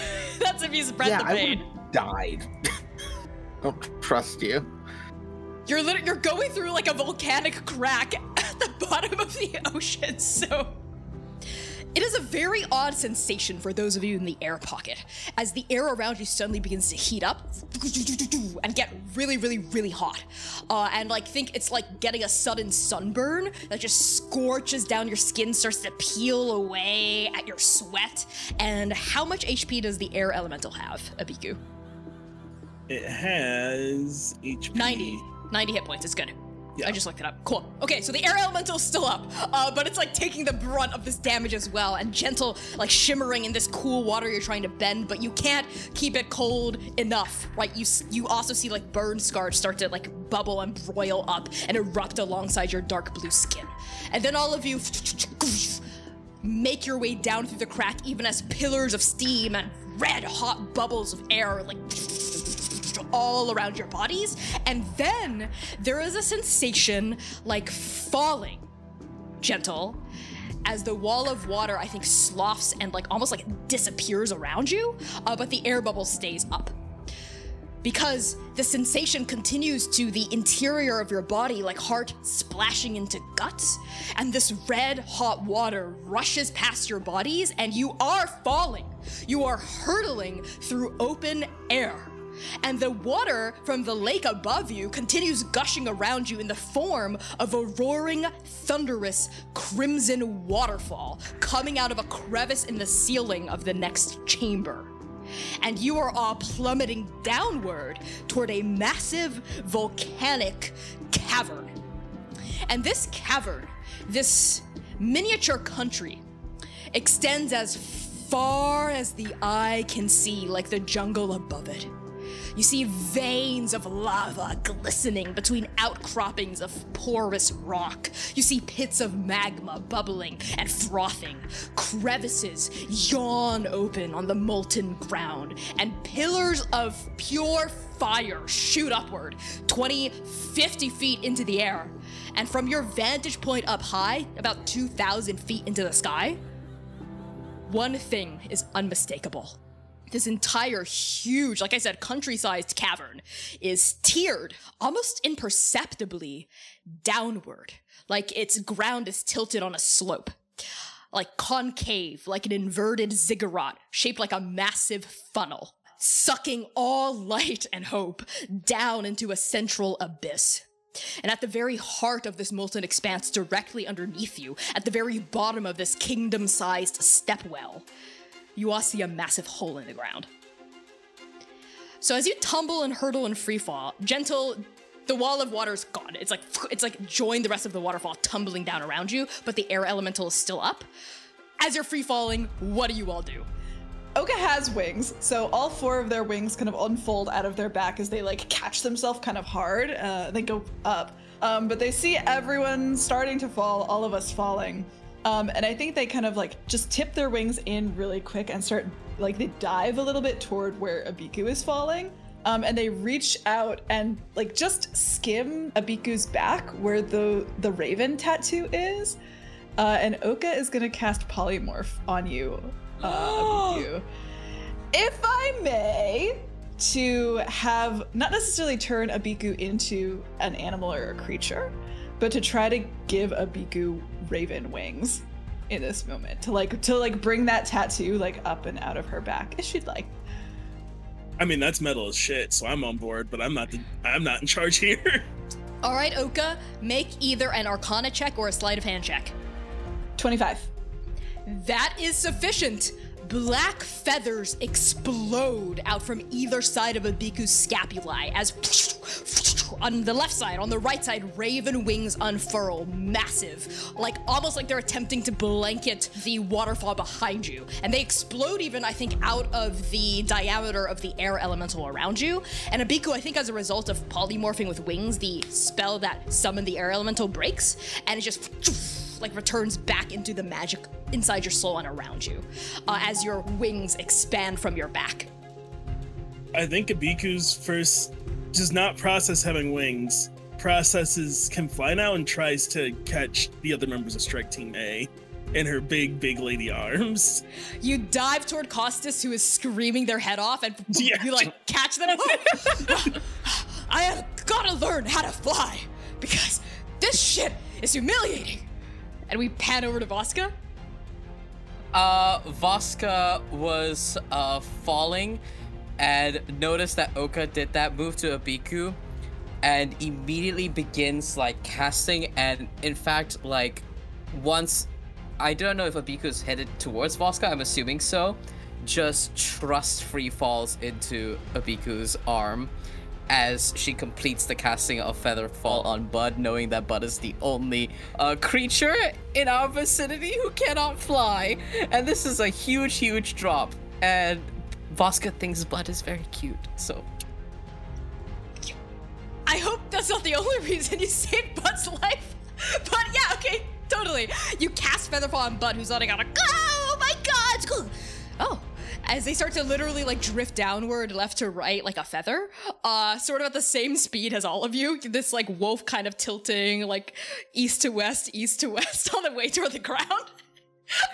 That's what I mean by cute. Yeah. Voska's just watching this happen. He's like, this dire wolf is adorable as hell. And Voska, you also land in Abiku's arms on top of Costas, who is also in Abiku's arms. So it's the three of you like just sort of like squished together as all of you descend. And Gentle, you have your flying shoes, so you're also good. You can just sort of like skate your way down through the air as well. So yeah, that needle, that compass, Gentle, is tugging you toward that hole at the very bottom of this volcanic area. I guess we'll keep on going. Is everyone okay? I think first off, and I just check on everyone's like wounds. I mean, like physically, yes. Mentally, I don't see this. Where the fuck are we? I don't know that part. I don't know that part either. How badly wounded are we? I'm about half, and that's because I also got punched by Mirror Me earlier. Absolutely not. If my keeper is suffering, mass cure wounds. Let's go.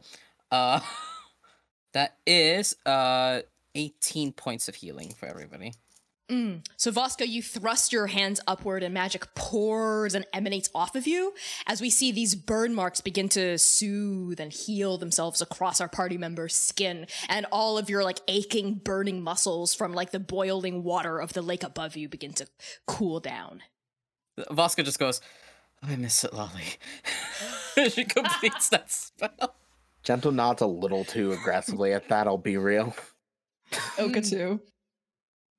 As all of you continue to drift toward the ground, you all see and you sense, vibrating in the air around you, a massive tremor erupt upward from even deeper within the chasm.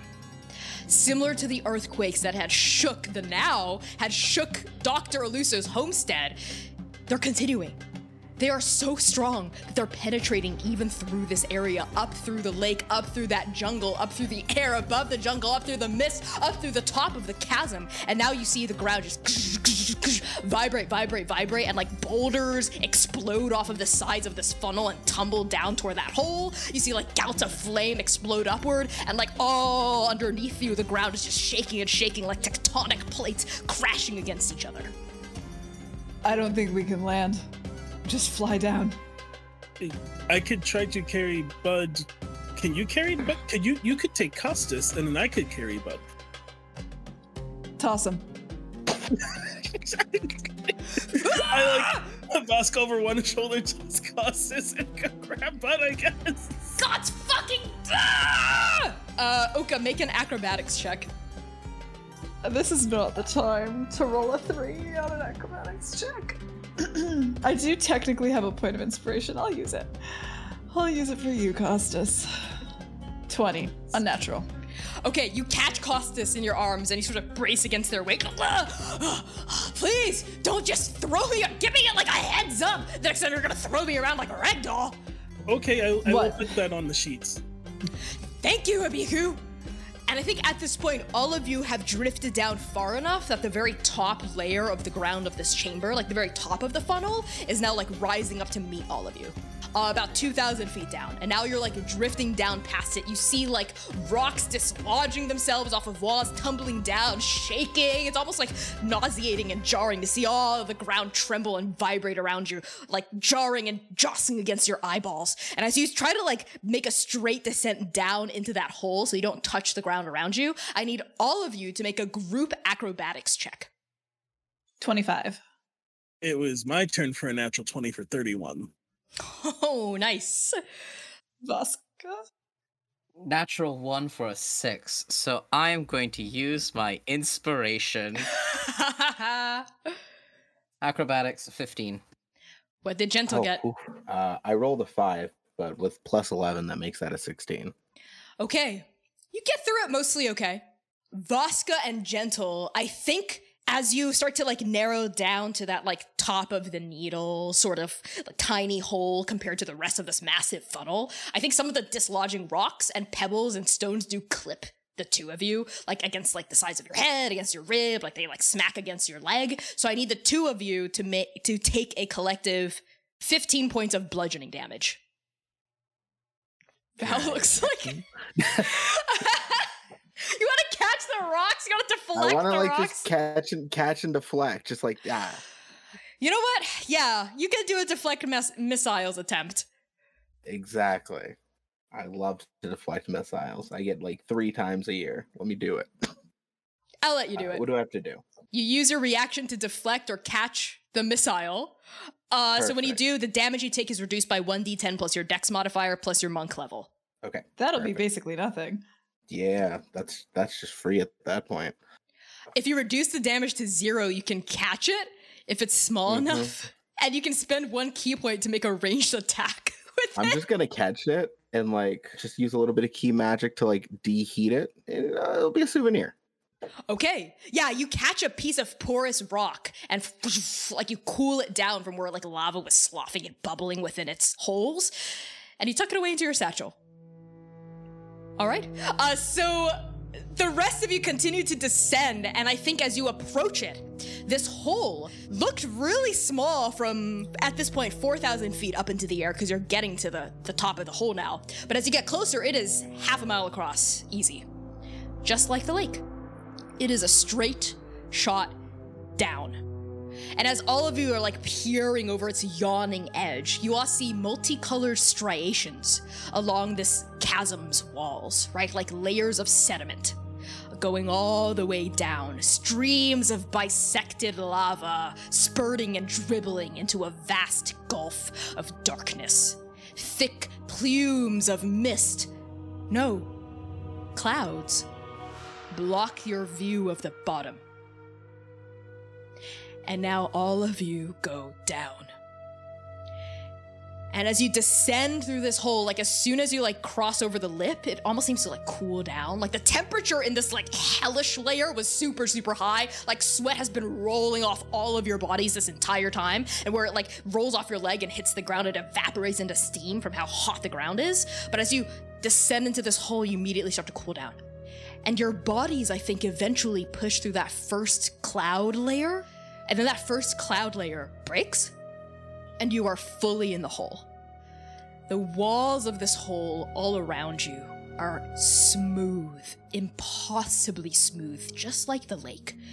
But as you continue your descent, you all notice tunnels, holes, bored through the rock, and all of them are massive, like the size of temples. All right.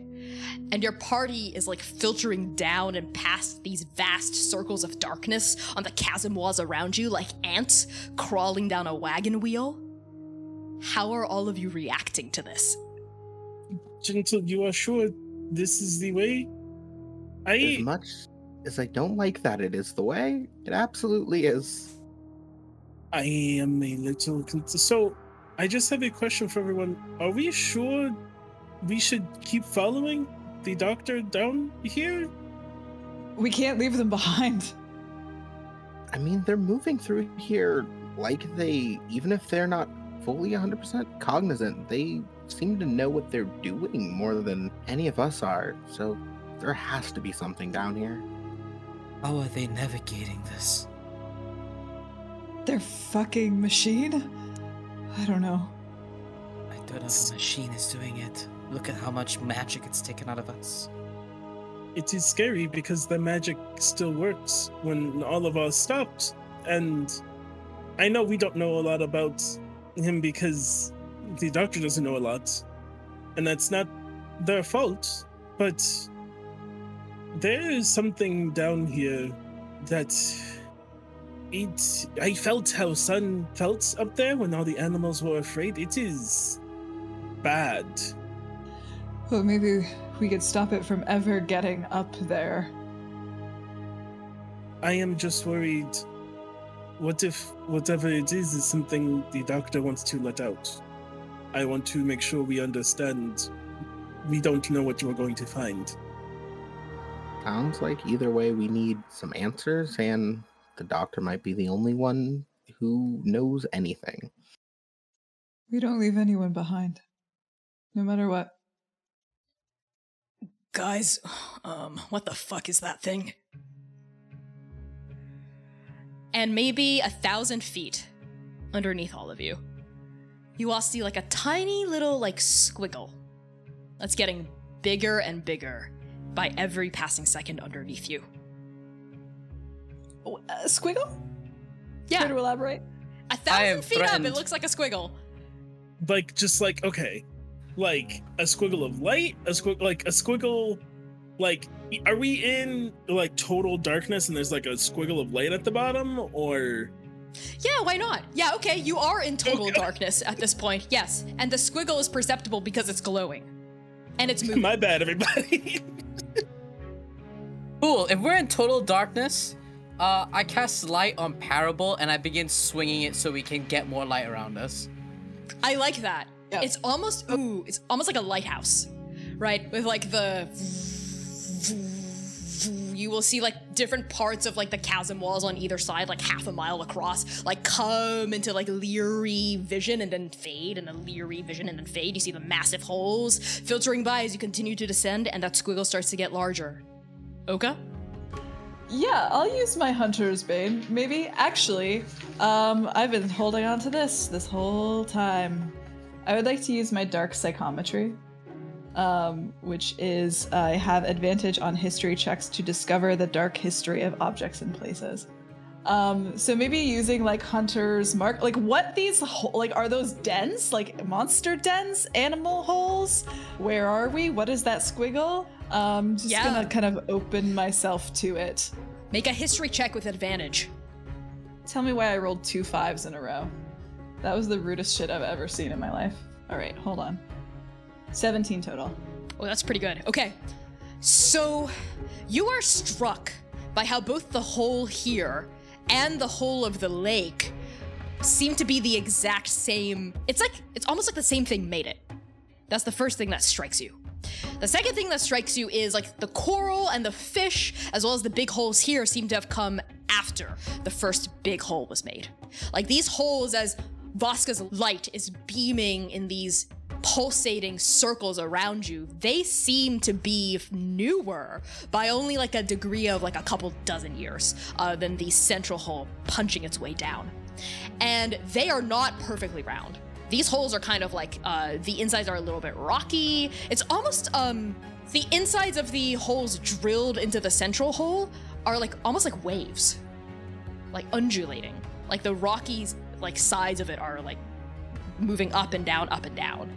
Almost like ribs of an accordion or something. And they're massive.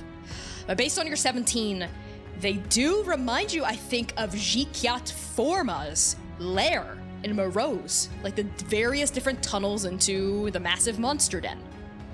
This does kind of feel like a den.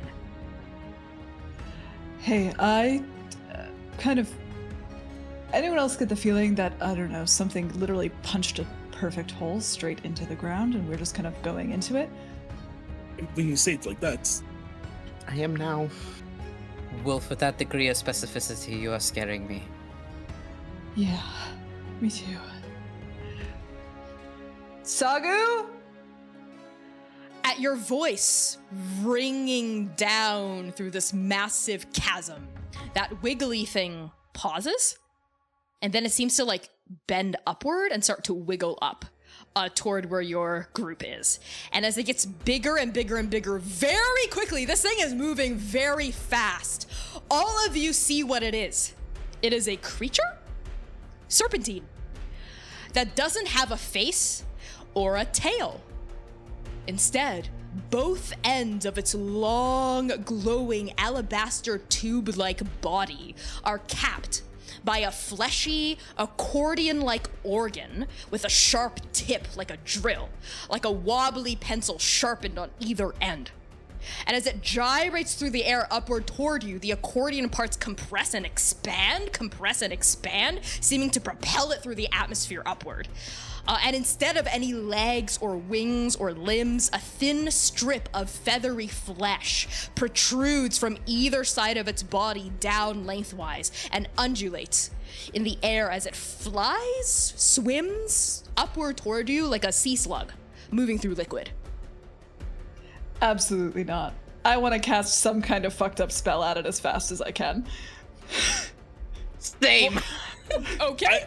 I can't stress enough I'm getting in one of the holes. What? Y'all sound I was gonna try out to of see pocket. if I could communicate. I take fucking Bud and Voska and I get in one of the holes. Absolutely. Abiku, make a stealth check. Can I give Bardic Inspiration? Yes, you can. You can get Bardic Inspiration. He's As got a that D12. happens, Oka, I want to know what spell you want to cast. I want to cast Throw My Sword at it. Okay. What about you, Gentle? I wanted to look at it closer and see if it's even like a thing that eats or does anything like does it move with any aggression, which I guess we're gonna find out right now. You can make an insight check. I think that's what that means. You can roll insight on this weird thing that doesn't have a face. Roll insight. Oh wait, It's a this is so 19. gay.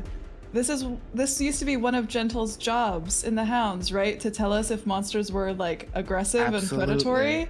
So Yep. Oka holds Dream Hunter. They're waiting for Gentle's word. But before That we was get there, 19. a 19. Okay, Gentle, that's a 19. I'll resolve that in a second. Abiku, what did you get with your stealth roll with that Bardic Inspiration? 29. 20. Love to hear it.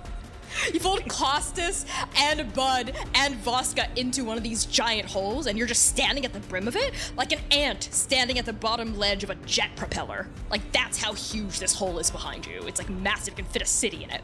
And you just stand on like the lip of it and you like peer over the edge to see how your friends are faring. With a 19, Gentle, as this thing wobbles its way up toward you and Oka and your party. Aggression is not the right word. It seems to be drawn to sound and vibration, like movement and sound. It doesn't have eyes. And you get the feeling that like the fleshy flaps that are like a sea slug's, almost like gills or wings along the sides of its body are also like little sensors. As it gets bigger and bigger and bigger and closer, you see like little feathery protrusions, like the tendrils off a moth, are coming off of the sides of its body, and it seems to be like twitching and sensing in reaction to your party's movement. More than anything with your roll, it seems curious. As it gets bigger and bigger though, and gets closer, it's huge! It is the size of the holes. And it's surging upward toward you. I'm going to grab the pebble that the lava pebble, and I'm going to throw it in the opposite direction from where we were heading to see if it's going to be attracted to that sense of movement, because it's moving much faster. Make a dexterity deception check. Okay. All right, so that's a 16 then. You chuck this piece of porous rock through the air and it pings like off of like a distant wall, and you see this thing immediately correct its course. it bends at a 90-degree angle, like a twig snapping, and like the rest of its body just sort of wobbles along the bend and follows it, almost like and it bends at another 90-degree angle as it approaches where the rock bounced off the wall. And there's like a massive like wind pillar that gusts across Oka and Gentle and past like the opening of the tunnel that Abiku, Voska, Costas, and Butter in, as it like passes through your party with just like a couple hundred feet to spare, which is not a lot of feet for something as huge as this. And it like upward and out of sight. Well, not out of sight, it's massive, but upward and past your party. I make the sign for complete silence. And I just gesture to like the direction we need to go and just keep going in that direction. All of you continue your descent downward. Deep, deep, deep, down, down, down. You all surmise you travel maybe, it takes you maybe like 15, 20 minutes to go down at a steady pace, maybe even longer. And you get the sense that several, like at least 30,000 feet pass from when you like entered this well. It's at least like 6 miles deep. And these holes don't stop. They like continue to pepper the tunnel walls until you reach the last like 8,000 feet, and then the tunnels stop. And it's just your party continuing to go down, down, down, down. And finally, this long, deep drop bottoms out. And all of you see the next section rising up to meet you very, very quickly. It's like you're falling downward through like a vertical pipe embedded in a ceiling, right? And you can only glimpse a circular wedge of the next room underneath you. But whatever it is definitely much wider than half a mile across. It is very vast. And from your perspective up there, as it gets bigger, bigger, bigger, you see what look to be colorful gears, plates, circles, layered over each other, moving. They're moving like cogs in a watch, but iridescent and reflective and silent. What do you all do before you drift past this hole? We haven't been told to not be totally silent by Gentle, who Biku sees is just like in charge. So Biku, with no free arm, with 2 people and like someone on her back, just kind of like points like, Oka's starting to get this kind of desperate expression in their face the longer they go, and the further we get, the longer that we are not with Hitsugaten. And I think there's this like, they're starting to go faster and faster as they go down, and they look like they're just ready to keep going into this next spot. And they're iridescent, right? Yeah, they're shining, almost like crystal. I was wondering if I could make some sort of like Arcana check to discern what this iridescent cog thing is, or if it's like connected to Dr. Luso's machine or something. Sure, yeah, roll Arcana. And anyone who wants to can, I think. That is a 29 total. 27 for Oka. 12. I got a natural 20 for 21? Yeah. Okay, so all of you, except Gentle, get the sense that these moving plates, cogs, gears, you're not exactly sure, you have to get closer to know for sure, but they do radiate some kind of magic in a way that you weren't exactly sure if the other layers or the other aspects of the layers were. And something about this magic almost feels familiar, but not exactly. It's like, it seems to follow a kind of logic, a kind of set of rules that the magic of the weave does up above, but it's not the same kind of rules as the weave. So it's not the weave down there? No. It's not. It's a different system of magic entirely. And as you plummet through the hole, you all realize it's not gears, it's not cogs, it's not plates underneath you. It's daises. Flat, floating daises made of a crystalline, iridescent material. They vary vastly in size. Some are just big enough to hold a single person, others entire towns. And still others are smaller than the face of a coin. but each one is a slightly different color, and they're all moving. They're all roving, rotating like planets, revolving around each other, layered at different heights, going down, down, down, down, down, down, down. It extends as far as the eye can see, all the way to your left, all the way to your right, all the way down. And encompassing these floating, colorful daises on all sides is, well, nothing. Just darkness. Darkness and daises. All the way down. Nothing stirs. Nothing breathes. What do you all do? Is there anything about these daises that look familiar? Are there like teleportation runes on them, or any runes of any kind, or are they just like flat discs? You all notice that they all seem to have the same kind of design. Even though their colors are different and their sizes are different, all of them are sort of like tapered upward. Like they sort of have at their bottoms, as you continue to like float past them, or maybe even hop from platform to platform. How you get down is completely up to you. You notice that their undersides are sort of like a reverse Hershey's kiss, almost. Like there's like a swoop, like a point, like a cone that goes down. How many are there? Is there like a certain number? Is it like a lot? Countless. They are everywhere. Is there anything down, or is it just more? You described a void, right? We're like in a void, just daises, correct? Yes, you're kind of in like a vacuum, like a pure black space that's only populated by these floating, rotating daises for as far as your eye can see. It goes down for at least, your vision probably drops out after 2,000 feet. It goes down for at least 2,000 feet. And it's just normal darkness, like a dark room, and not a magical darkness. With your Arcana check? Not exactly. This is normal darkness in the sense that there's no light down here outside of the light emanating from each dais, but this darkness is streaked through with a presence that is familiar. Kind of on the periphery of your sensation. You weren't aware of it immediately because you had to take in all this bullshit. But now that you're settled in, the shock is starting to wear off.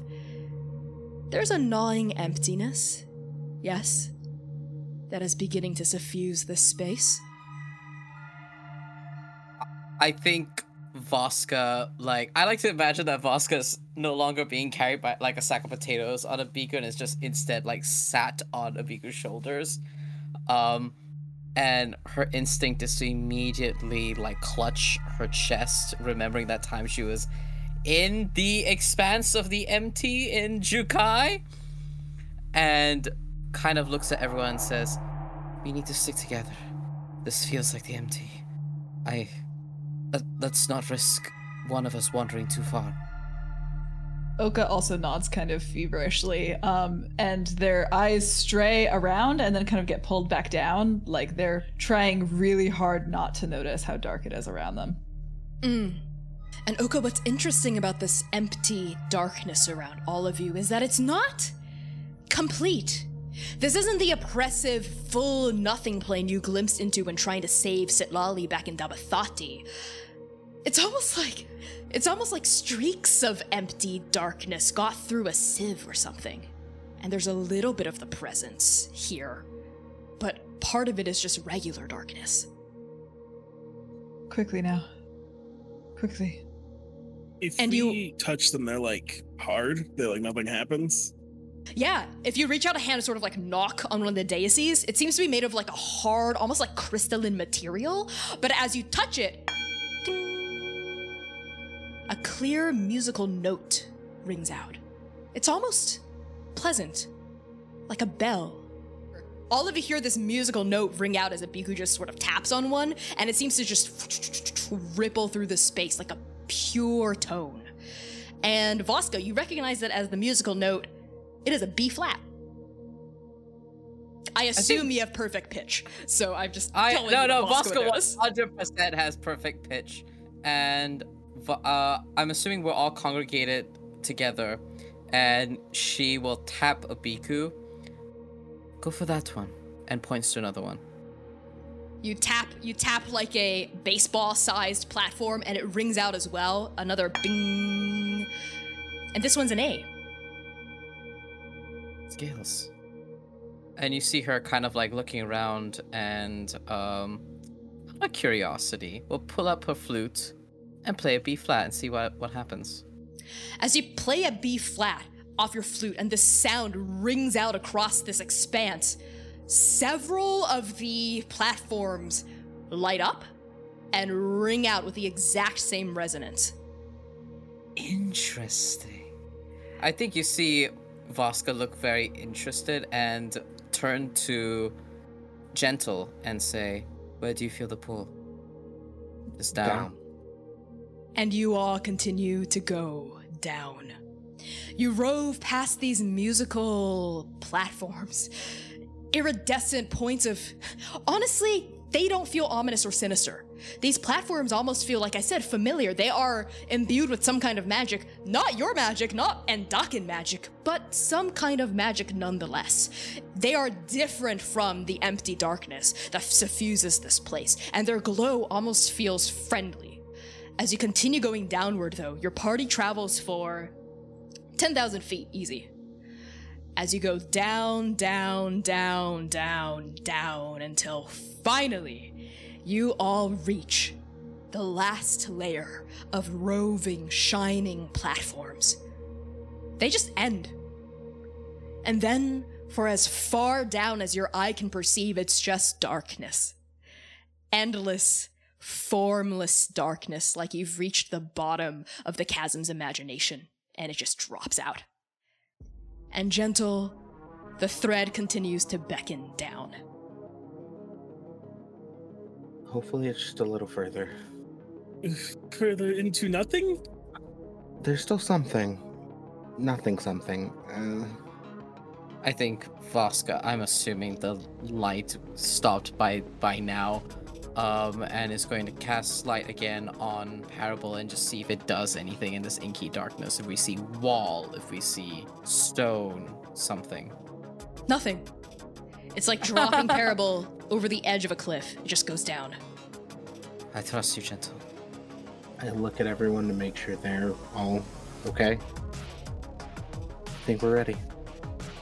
Oka takes, I think maybe they were standing on like one of the final daises. They take 2 steps back, and then they do just a running like swan dive. And I don't even think they let their wings out, they just dive. And you fall. You dive. You plummet. And the rest of your party descends on your heels. And this drop, this tumble into interminable shadow takes forever. And it also takes no time at all, simultaneously. 20 seconds of free falling at terminal velocity. That's how long it takes to reach the bottom. 5,000 feet of darkness. A millennia of void. And eventually, Oka, you leading the charge, make a perception check. A handsome 10. Oka, you let your wings out and they catch you. And I think you extend your feet. You're like extending your feet downward as you like pump your wings down, down, down. And then your feet touch something hard suddenly. Like you didn't perceive the bottom, it just came up. It's like missing a step and you like fall and you jerk forward and you hit the ground. Because yes, there's a ground. There is a floor to this darkness, my friends. A bottom.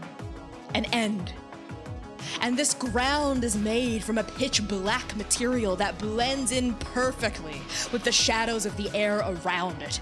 It takes an expert eye to distinguish it. You didn't see it, but now you feel it. The fabled end of the Euclid Chasm, rising up to meet all of you. And now as the rest of your party also descends and drops down and touches the ground around you, you all notice that this floor, this end, it feels cold, icy, through the soles of your shoes. No, cold isn't the right word. It is a complete cessation of movement on an atomic level. It is nothingness, not even the lack of temperature, but true stasis, a vacuum hardened and sharpened into a flat surface. And as you all cast your gazes around the bottom of the chasm, your eyes land on Dr. Hitsagatan Aluso, They are standing an immeasurable amount of distance away, but you see them, their full body, their back is turned to you, and they are facing the wall. A vast, sprawling, glowing barrier extending into forever. It is crystalline. No, it is scaled, leathery, with thin black veins stretched across webbing. Wings. A pair of mutated, twisted, dripping wings splaying into infinite darkness. They protrude from the same place, the same nexus position. A person. Embedded in this wall of flesh and wing, like a martyr strung up to die. Her wings unfurled on either side of her body is the guardian, the prisoner, the captive, the warden, the monster at the bottom of the Euclid chasm, and your wife, Abiku, Shrinyi.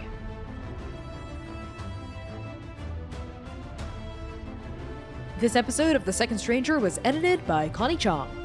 Transplanar RPG is proudly sponsored by @DimitriOpines on Twitter and ExplainTrade.com, a negotiation skills training consultancy, because you can't ask to roll persuasion in real life. Check out ExplainTrade.com.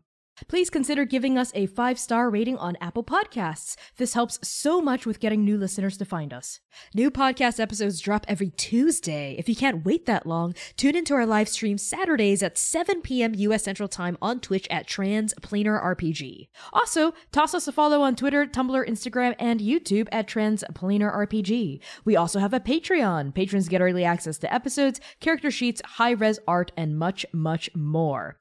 And finally, a very special thank you to our Patreon paragons: Alex, Brooke Bright, Charles, Chiacres, Cora Eckert, Hat, Conding, Lex Slater, Lyle and Peanut, Matt Sweeney, Purple Mouse, Riley, Spencer Critchfield, Scruffusus, and Target.